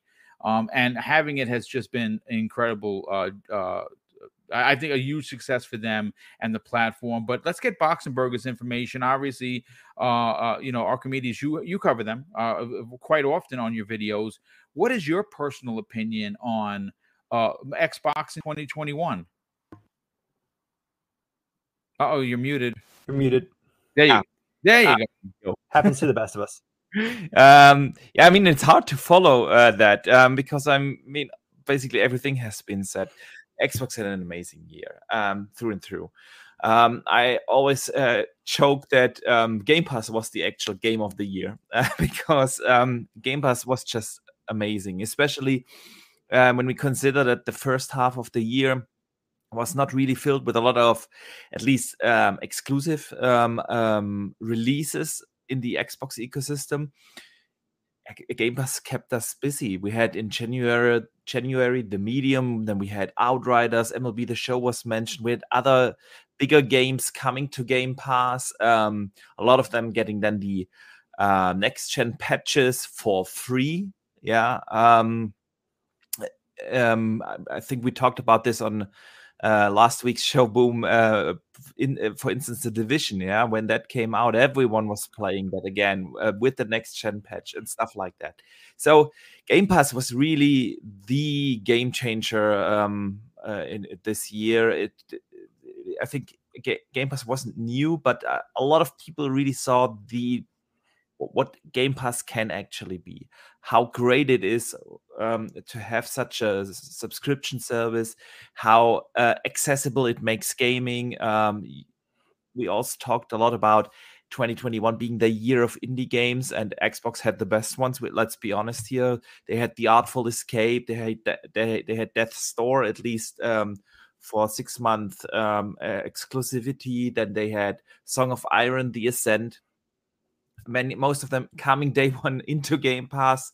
That has been amazing, and that's why Game Pass definitely has been the game of the year in my opinion. But as of July, we got Microsoft in its best. We had the Microsoft Flight Simulator. We had Psychonauts 2 coming. Then we had Forza Horizon 5, Halo Infinite, Age of Empires. Amazing. Just an amazing lineup. And it's not just the sheer amount of games, it's the quality of games. Everyone knows I really don't give anything on Metacritics, but just when you look how highly rated is the Microsoft Flight Simulator, how good is Psychonauts 2, Deathloop, even though not on Xbox yet, coming next year, but still super high rated game. We have Age of Empires 4, which I'm still debating if that's probably my game of the year, or Psychonauts. We have Halo Infinite, very well received. Forza Horizon, nailing it in terms of reviews. The quality of game, not just the amount, but the quality that we have been getting is just outstanding. And I think everyone said it. It's only the beginning. If we look at the roadmap, what is ahead? Xbox has announced like 17, 18 first party, and only counting first party games coming, and we know that at least the same amount is already in the making, plus all these game publishing deals that they have. It's going to be just insane. I agree on 23 being the most ridiculous year ever, although we have to say 2022 is also already an insane year, because it's not just a sheer amount of exclusive games from Xbox coming. We also have some good PlayStations games coming, but the quality of the third-party games that are coming next year. When we just look at it, Dying Light 2, Elden Ring, we have Suicide Squad, Gotham Knights, all these games coming. 22 and 23 are the years where we will see those games that just got pushed back for a year or two because of the pandemic, and then they have been a long time in the oven. They will be able to make use of the next gen hardware. The devs had the time to get used to the current gen consoles. I have to stop saying next gen. It's current gen by now. We have to see in those 2 years, we will definitely see what the consoles and machines can do. But besides that, Xbox had not just a great year in gaming. They have been constantly in the news. When I did my or prepared for my year 2021 show on my channel, I made a list of all the news, the biggest news items we had throughout the year. And it's really not that because I'm an Xbox fanboy, but there was really not that many PlayStation or Nintendo news this year. We had a couple of showcases on Nintendo Directs, yes, but that's about it. Xbox has been constantly in the news. They made the big headlines. They kept gamers excited for the ecosystem. They constantly added features. Throughout the year, we had FPS boost this year. We had an amazing drop of backward compatibility games. Then we had Dolby Vision added. We had all these things where Xbox just gave gamers more and more value. And I think the sale numbers show that right now. And it's not just the sale numbers, it's also the mindshare in the media landscape. I usually don't give too much about the opinions of these bigger outlets, but we have seen a shift there because, well, they follow the clicks, they follow the mind share in the gaming community. And when those bigger media sites now start to talk positively about Xbox again after 7-8 years, just praising Sony, it just tells you that the mind share in the community is coming back to Xbox. And that's really no surprise. They have quality games. They have great value with Game Pass. They have 2 fantastic consoles out there. They have more options for gamers to play games than anyone else. You can play Xbox games on basically every device that supports a browser. It is just amazing what you get when you enter the Xbox gaming ecosystem. And so yeah, it's really no surprise that they gain the mindshare again. And overall, 2021 was an amazing year for Xbox. And yeah, just looking at what 22 has in store, this is really, really just the beginning. We will see so many great games coming out of Xbox, and I'm really, really excited to be a gamer right now. It's the golden age. I think, Pong, you always label it as the golden age of gaming. Yes, sir. And that is just true. It is the golden age. And it's not just for Xbox, it's generally. Gaming is more exciting than ever before, whether you are on PlayStation or on Xbox. Well, Nintendo is something else, but yes, even there are a lot of good things coming, and yeah, it's just exciting to be a gamer right now. No doubt. No, it 100% is. And kudos to you, man. You listed so many things just back to back to back, like of where Xbox, succeeded this year. I started thinking that you were just reading off a list at some point, know. But I think we could all agree that Xbox has performed tremendously well in 2021. But the question is, are they going to continue to do this in 2022? Which I think all of us, resoundingly will say yes. But what exactly do you guys think Xbox is going to do next year? I mean, of course, I'm kind of in the same camp with Boom. I think that there's going to be an acquisition. Who that is, I don't know. Maybe it's Warner Brothers. Maybe it's Crystal Dynamic. Maybe it's somebody else. But of course, we already have really good ideas of what the first party is going to look like next year. Of course, Xbox still, has to announce some other things. Of course, there are going to be Game Pass deals and so on and so forth. But, to Pong, I'm going to go to you first. What exactly do you think we're going to see in 2022? Is Xbox, how is Xbox going to transition from 2021 to 2022? What are some things that you're expecting to see, that you hope to see? Go ahead. Yeah, so I think they're going to keep the pedal to the floor. Obviously, I don't think that they're going to let up. In fact, I think they're going to try to gain even more momentum, especially hopefully if the chip shortages start to lessen and they can go ahead and get more consoles out there into the space. But I think 2022, we're going to see them accelerate even more so now that they've got ZeniMax done, right? And ZeniMax is in the fold, and they've gotten that whole adjustment period over with, which was very quick, let me tell you, because they've worked with Bethesda specifically for so long that it was an easy transition, especially allowing them to kind of continue to do business as is. Like, again, we're talking about hands-off, Microsoft, hands-off Xbox. You couldn't see it any more than what they did with that deal, saying, hey, they're going to kind of do their own thing. They still got their publishing house, still got their marketing. They're going to kind of do their own thing. We're just going to kind of help them along, right? That's basically what it's going to be. And oh, by the way, their games are going to be exclusive in our ecosystem after all the existing deals are done. Yes. It's really the only big changes, right? So I think that what we see is an acceleration. So now that the ZeniMax deal is over with, I absolutely 100% believe that 2022 we see a few deals. Whether or not Warner Brothers gets done, that's a huge. It's going to be a gigantic acquisition. Man, I hope that they do, bro. I mean, and I think. Well, I'm on record, Boom. I'm not saying just the games division. This is going to be a complete buyout, right? I believe that their philosophy change is coming again for Xbox. We go back to, Xbox One and, Donnie D and his great vision for TV. Okay.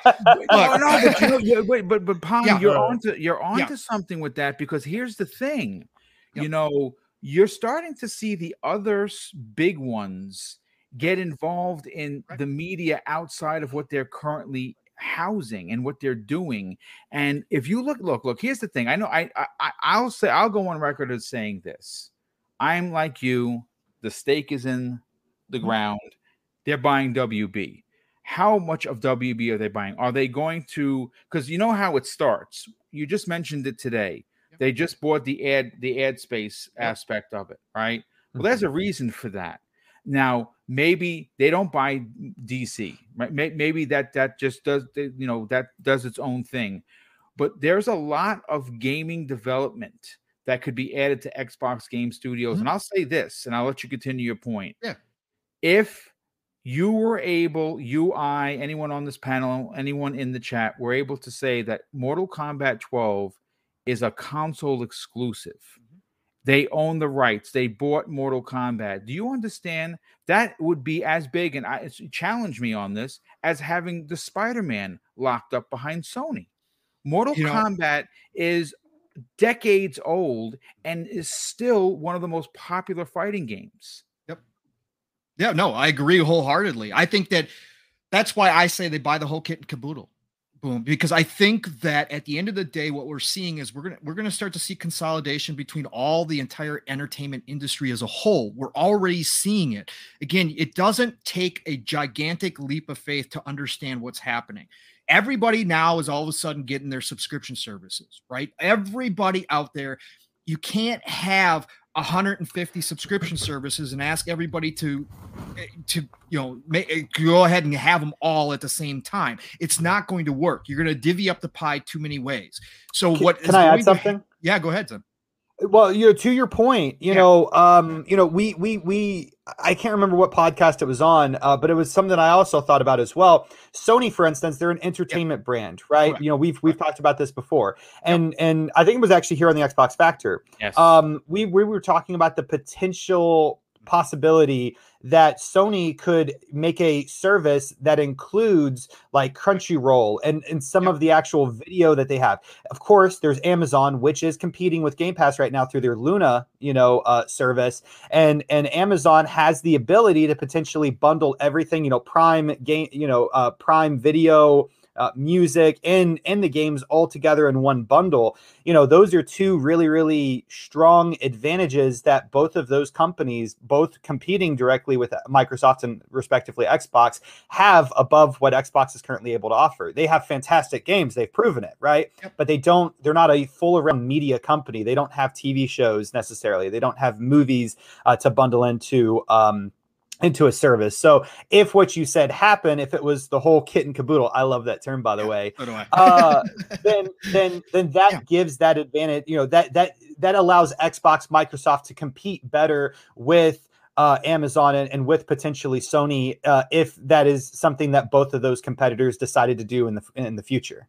Right. And you could see Microsoft is not dumb. They're they're a $2 trillion market cap, $2.5 trillion market cap company for a reason. They've seen things down the road. Sometimes they see things too far down the road and they jump ahead, and we've seen failures, right? That we've seen that.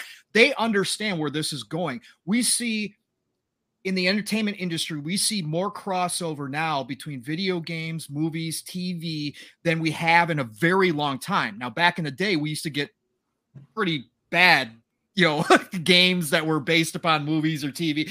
We got some good ones in there too as well, but that kind of went away for a while. But now we see Netflix pulling from, obviously video games with the Witcher series. We see that crossover happening again. The entertainment industry is consolidating. Ideas are drying up. And so they're looking to video games as a new medium, or not a new medium, but, a new place to find some ideas and to create, hit TV series, hit movies, whatever the case. So Microsoft knows this. Microsoft can see this. Xbox knows this. Again, we finally are getting a Halo TV series. Finally, after all this time. You can't tell me that TV series does not take off, and they've already signed it for a second season. If it takes off, we're going to get a major motion picture, a Halo motion picture, right? So why would Microsoft as a corporation not say, look, we see this is coming. We've positioned Xbox as one of the pillars of our corporation. Why not expand just in entertainment as a whole? We can have studios that can produce movies, TV series based upon our games, right? Based upon our IP. You get the Matrix IP. You get the Lord of the Rings IP with WB. You get all of DC IP with that. You don't have to worry about licensing. You instantly become a major player if you do that. So I think that is the move that they make. Again, if we see it done this year, that's another question. It's going to be huge. I mean, gigantic on another level kind of acquisition here. So I think it's going to take time, but we could see it for sure. And then I think they make some smaller moves as well. As far as gaming goes, again, we know a lot of what's coming. Rand and Jez, I asked them specifically on their show yesterday about Age of Empires coming to console. That's why I brought it up. I asked them specifically during their show. They both answered confidently.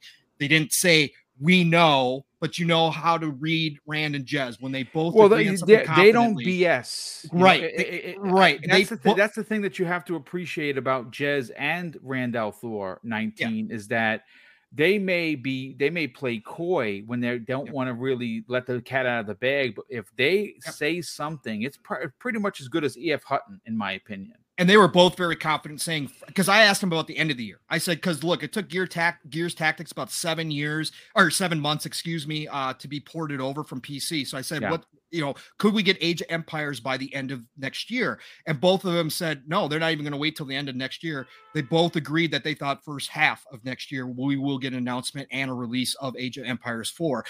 Rand said June, he thinks. So, again, be a big E3 announcement. Yeah, it could be. It could be a huge E3 announcement, or it could be something that even comes a little bit sooner. Let's say April, May, to fill in some of that spot. Again, they want to space out, right? But we've heard they want one per quarter home run.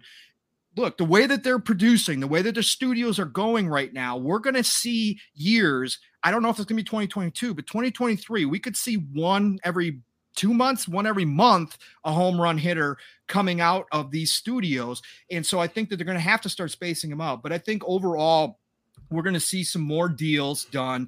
Avalanche is a good one. Crystal Dynamics, Eidos, we'll see if those are next year or if they're closer to after Perfect Dark is close to launch. Then we could see that transition where they say, oh, by the way, we're also acquiring Crystal Dynamics because we, work so well together and blah, blah, blah, blah. You could see that happen later on, but I think there's IO Interactive, there's Avalanche. There's a bunch of smaller studios that could go after. I still think Techland is in the mix. We know Phil was looking at a Polish studio at one time. A lot of people thought, that's a big one, dude. That's a big one. I think Techland definitely could be it after Dying Light 2 hits. I think that could be something that they could move into as well. So I think they're just going to keep the momentum going. They want to be the dominant portion of the news cycle in the gaming world as much as possible. And yes, they're going to have some stiff competition next year. Sony is going to have Horizon Forbidden West early. I think they do bookend it with God of War. I know there's some people who don't think God of War makes it. I think that's part of the reason why we saw those support studios being bought up this year by Sony. I think they're trying to get their games out at a better pace, and I think they bookend the year with God of War. Even though Sony has not been a holiday company previously, they don't care about the holidays as much. They saw what happened to them this year. They saw what happened to the second half of this year where Xbox dominated that news cycle and the mind share started shifting. Sony isn't dumb either. They know what they're doing over there. They're going to compete with how they can. So they're going to keep themselves in the news as much as possible as well. But Xbox has everything in place right now. We've seen it come the end of this year, and I think going into 2022, we just see more of that. It's just more and more and more until it's like, whoa, you guys really?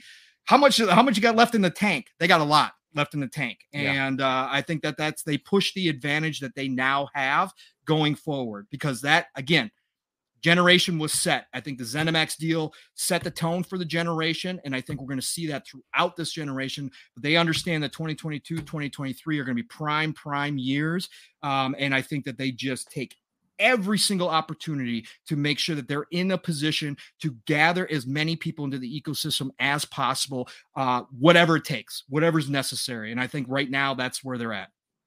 And I think you're onto something. First of all, Zemi, thanks for the save. The chair, you can see it's a nice blue leather chair. That's Mrs. Boomstick's spot, kind of like Sheldon. Don't get into her. Don't sit in her seat. But thank you for taking over.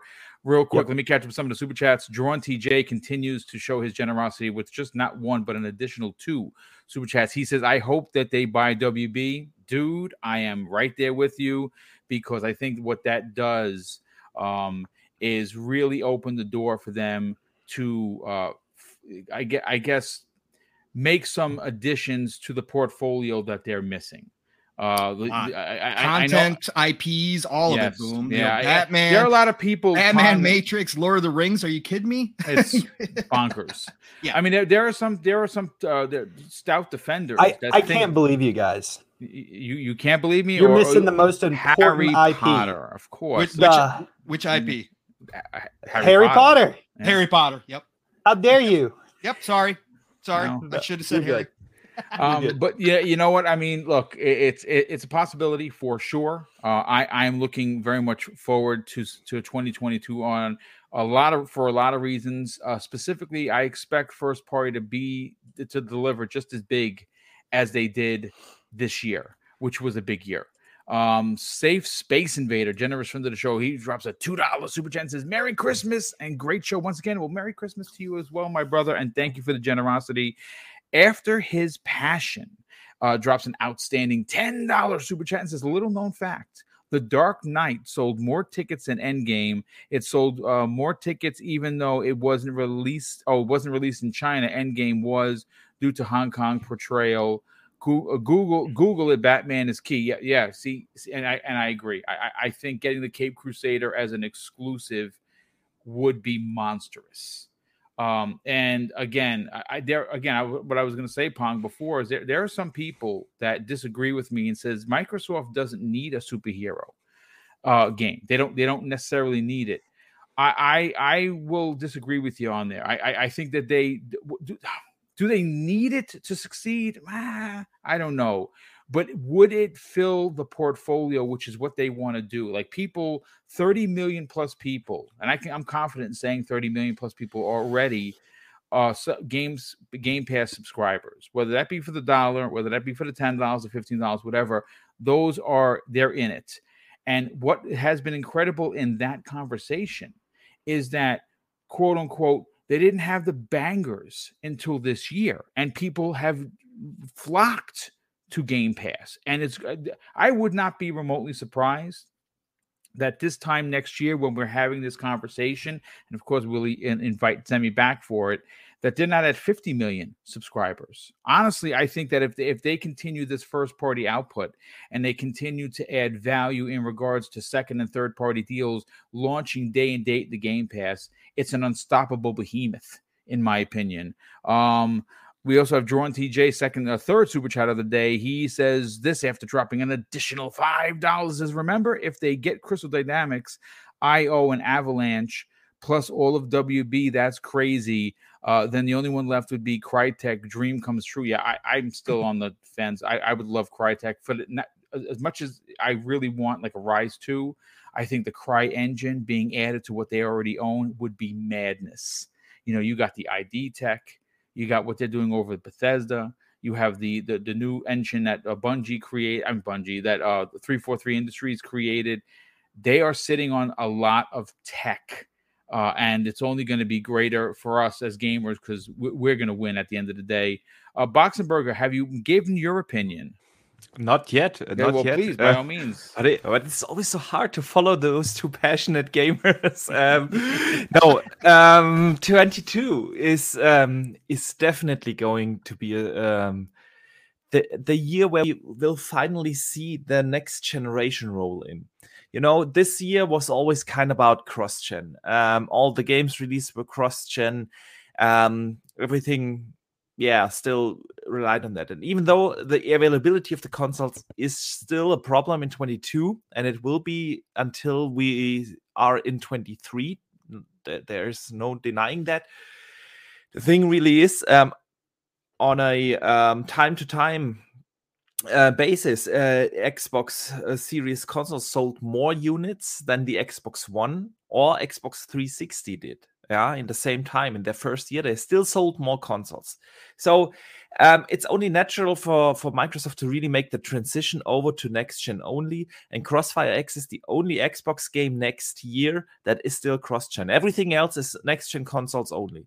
But with the option for Microsoft to stream the Series games now to the Xbox One consoles, I think this is something that is where people can live with. I know a lot of people have problems with broadband internet and whatnot, but at some point they have to make that transition. And 22 will be that year where Microsoft will transition over to current gen only. And with that, I expect them to also announce a bunch of new features added to the console. We have seen that over the course of this year.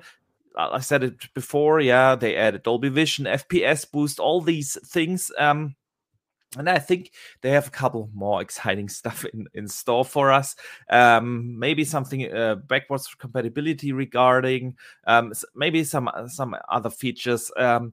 They are always full of surprises. That's definitely something. The acquisitions, yeah, well, we heard the entire year. It's acquisition season, and we had 0 acquisitions.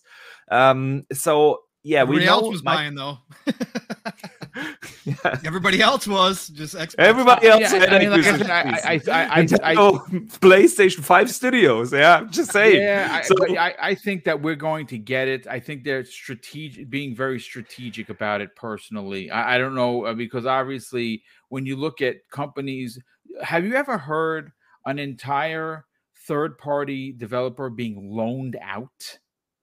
Like, when does that has that ever happened? No, I don't think it's ever happened. not really. And it I has. mean, at least I can't think of an instance where it happened with a studio as large as Crystal Dynamics. Like, and I'm not necessarily talking about like number of people. I'm talking about prominence in the industry. You know what I mean? They released the Tomb Raider trilogy, knocked it straight out of the park, and now they're on basically loan, right? Like, it doesn't really make any sense. It's almost like if BioWare leased out, the studio that's making Mass Effect right now. Like, it just wouldn't really line up very good. Because there's not a lot of incentives to it, right? You know what I mean? Like, that studio, rather than actually make you a game that you are probably going to be able to sell for more money than you can loan them out at, you're just loaning them out. I don't really see a huge incentive there, which really makes an acquisition kind of likely.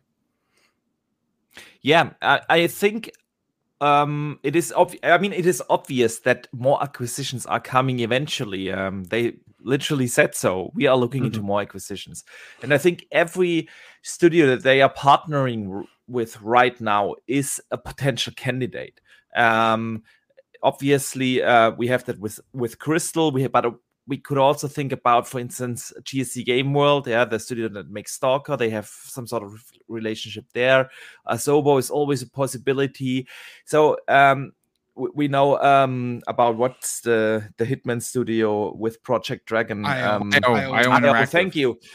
Also something that they are probably paying close attention to. How is the chemistry in between the studios? How is the culture in the studio? Would they fit into our roster of studios? So all these studios are potential candidates. I'm not going to make any speculations about it because, again, we have heard it for too long. I'm burned out with acquisition season talk. But what I think, and I think Sammy mentioned it earlier briefly, is something that they will do over 2022, and that is they will keep pushing Game Pass. We have seen it more or less on a monthly basis. They announce first day one launches of games relatively close to the actual game launch. They want to have that hype up, 2, 3, 4 weeks before a game comes out. They announce, oh, by the way, it's going to be day one. And I think we will see these kind of announcements. Of course, we will see some games that have already been released 6 months, 12 months ago, coming now into Game Pass. They will definitely pump and hype up Game Pass over 2022. Along with all the stuff we already know about.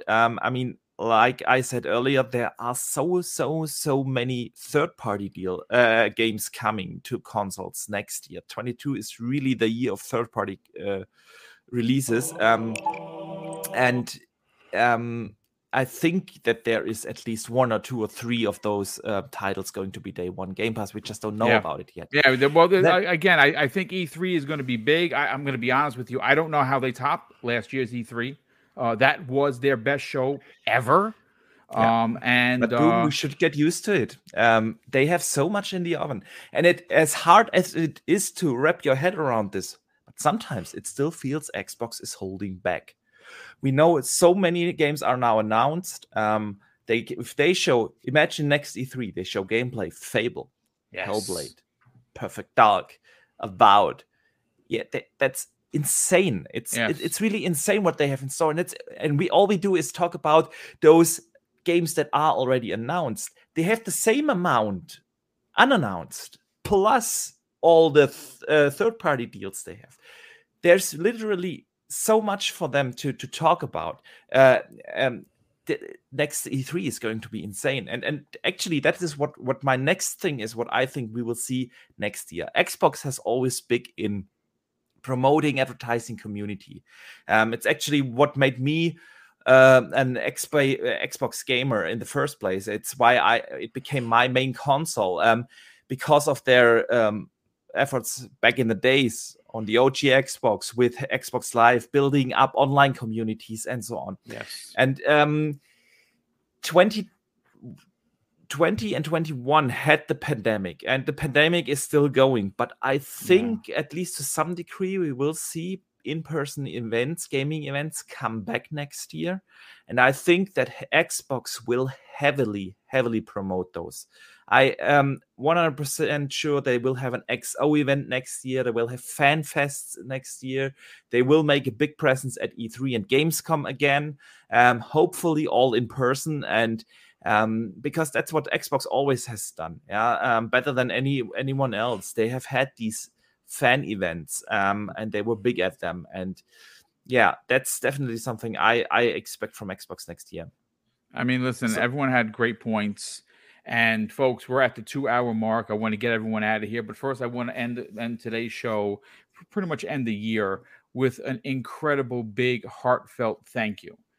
It is because of your tenacity that has put me and Mrs. Boomstick in a position where we are less than 800 subs away from 10K.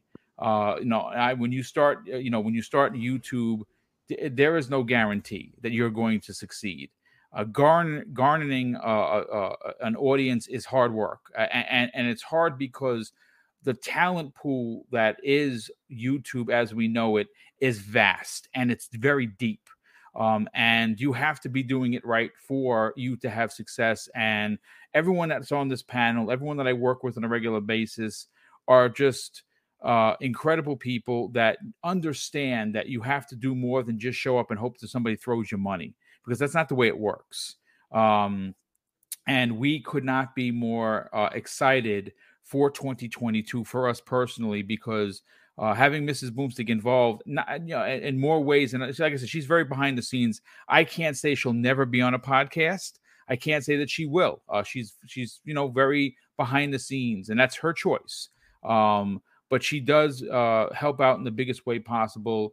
And of course, we want to offer our best, warmest holiday wishes to everyone and your families. Of course, we want to wish you a blessed 2022, and of course, we want you to stay safe.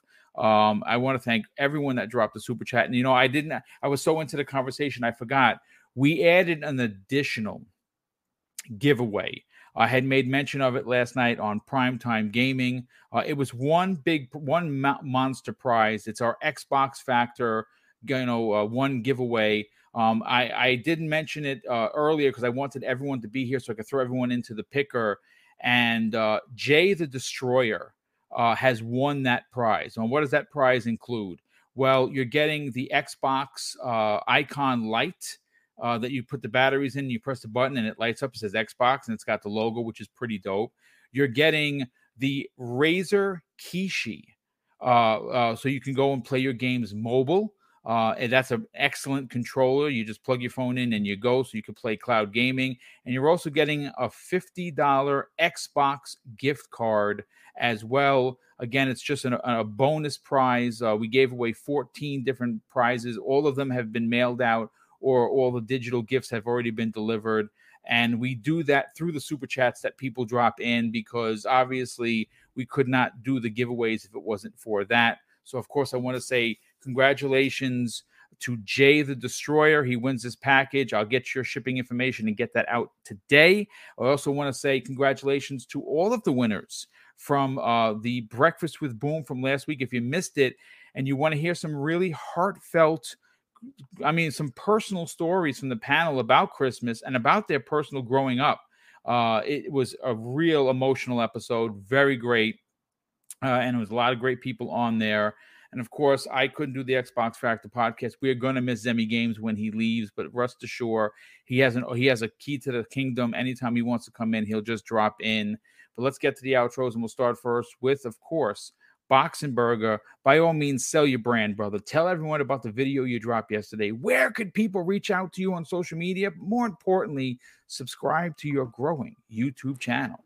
Yeah, first of all, I also want to say a big thank you to not just you, Boom, and everyone here on the panel. Obviously, 3-Bit Math, everyone that has been on this show has been amazing this year. But also, I want to say a big thank you to the community. It's been an awesome year. I had every week on this podcast such a blast, and it's because of the community and all the feedback and the support. And I'm truly grateful for that. And I just wanted to say also a big thank you from my side. Yeah, people can find me basically everywhere under Boxenberger, on Twitter, Xbox Live, PlayStation Network, and of course here on YouTube, like you said. I had a video dropped yesterday about NFTs, explaining what they actually are, how they work, and what their potential impact is for gaming. I will also have a lot of content actually coming right after Christmas, in between the years. I planned out a couple of videos over the period where we know that there won't be any gaming news, because the gaming news won't start to come in before the middle of January.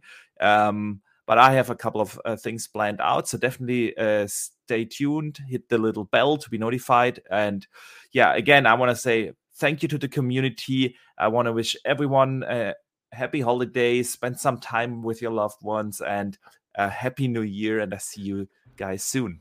Yes, thank you so much for that, brother.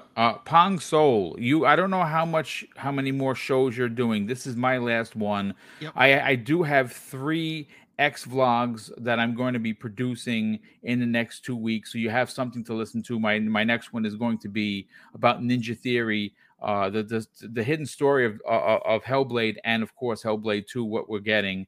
But by all means, brother, tell everyone what other shows you're on. Where could people reach out to you on social media, and what else you got going on? Yeah, I'm gonna take my outro time to do a little differently, because we are pretty much all on vacation right now. I don't have any shows coming up. We might do a PM in the PM next Thursday. We'll see if there's anything to talk about. And Steele and I might do New Year's Day living split screen, but otherwise we're all on vacation. Hey, look, first of all, Boom, again, thank you for the opportunity you gave me this year. My pleasure, brother. You earned it. I know, but I cannot tell you how, from the bottom of my heart, how much it means to me. Everybody that gave me an opportunity, and I just wanted to thank you, Boom, for it. It means the world to me. Thank you. Zemi, Archimedes, Mav, 3-Bit, all my extended family on this show and all my other shows. Thank you all for welcoming me into this community. I like to say that this pandemic and everything that's happened in the world has really created a lot of awfulness for a lot of people. Yes. It's been rough on all of us, I think, in one form or another. But at the end of the day, the memories that I'm building for somebody who never thought he was going to be here right now doing this, for somebody who just thought he was going to be in the chatting away and listening to other people, these memories that I'm building right now and the friends that I've met through social media over the past year, and I call you my brothers, I call you my friends, my extended family, all of you, it means so much to me that I take that with me. Hopefully when my time is up, I'll have time to reflect. These memories here will be part of that reflection. And that's something that can never be replaced. So love you all, brothers. We love you just as much, brother. Yes. Chat, you guys, absolutely all the familiar faces, all the new faces each and every week. It is my privilege to be able to come on the show and to have anybody want to listen to me. And all of you that go out and support every day. Again, that's where I started. I love you all and nothing but respect for every single one of you. Whether you create content, whether you listen to content, you're all a part of this community, yes, in this gaming industry. And this is something special and it can never be replaced. So thank you all. I want you to all have a happy holidays. Again, remember real life. Hug those closest to you. Make sure you tell them that you love them. All that good stuff, because you never know, right? We should have learned that over this past couple years. You just never know what's going to happen. So make sure to keep those closest to you and make sure that they know. Anybody who's struggling during these times, been there myself as well. Look, you're not alone out there either. So reach out. If you don't have anybody, reach out. DMs are always open. Yes. There's always somebody here to listen to you, because I know this can be a tough time, but please have a happy holidays. Also, take some time for yourself and enjoy some gaming as well, because that's what we're all here for too. So, but it's Play Golden the Age of Dunk. Gaming. It's actually really Dunk. good. It is. It's a chill game. It's great. Enjoying it's it. fantastic. Just get out there. It's the Golden Age of Gaming. Play what you love what you play. I do love you all. Happy holidays. Happy New Year if I don't talk to you or see you before then. But anyways, enjoy it. Thank you all again, and we'll talk to you real soon. Yeah, thank you for that, brother. Definitely appreciate that. And you're considered a brother. We talk on the phone. A lot of people don't know that. Most of the people I talk to, we actually talk like brothers. Call, check on them, see how the family's doing, and we love having you a part of this show. It has been my privilege to work with you each and every week, and I look forward to our 2022. Real quick, Smitty Smith, generous and good friend of both Mrs. Boomstick and myself, drops an outstanding $20 super chat and says, "Happy holidays to the panel and chat. Salute the Book of X." Thank you so much for that, brother. And of course, leaving us very sadly, but again, what he's going into is something he wanted and he got it, and I couldn't be more proud of him. He'll be back. Zemi Games, you have been a part of my YouTube journey since the beginning. And you have schooled me in ways that I didn't know about on how to make this a very successful, channel. And you have helped me with that. By all means, tell everyone where they can check out theconstantgamer.com. Where could people reach out to you and strike up a conversation, and where you might be in a couple of weeks? Obviously, you will be reprising your role as co-host at some point. But again, hopefully. Yeah, absolutely. Hopefully, for sure. But please take your final curtain bow, my friend. There you go. No, I don't know how I'm going to follow after what Pong just did. That was a fantastic outro, man. Boom. I've been on one of many of your shows for the last 4. I think you've been on every show. 4 years. What's that? I think you've been on every show. Oh, I have. Yeah, I have. Crazy. But yeah, so anyway, in short, the Constant Gamer YouTube channel, which I always, announce and talk about at the end of these outros, I'm pulling back from that, guys. So there's probably not going to be any new content on that YouTube channel for a very, very, very long time. I'm not going to say never, ever. I'm just going to say for the foreseeable future, there's not going to be any content on there. Same with ConstantGamer.com. So if you want to get in touch with me, if you want to follow what I'm doing, all that different stuff, the best place to do that is on Twitter at Zemi Games. Of course, I just landed a new job. It's not gaming related, but it's honestly a great opportunity. And that's why I'm unfortunately, leaving this show as a permanent, panel member. Hopefully, though, I will be back. Like I said at the very beginning in the intro, I'm like a cockroach. You can't crush me. I'm always going to come back. Right. But definitely keep an eye on my Twitter account next year.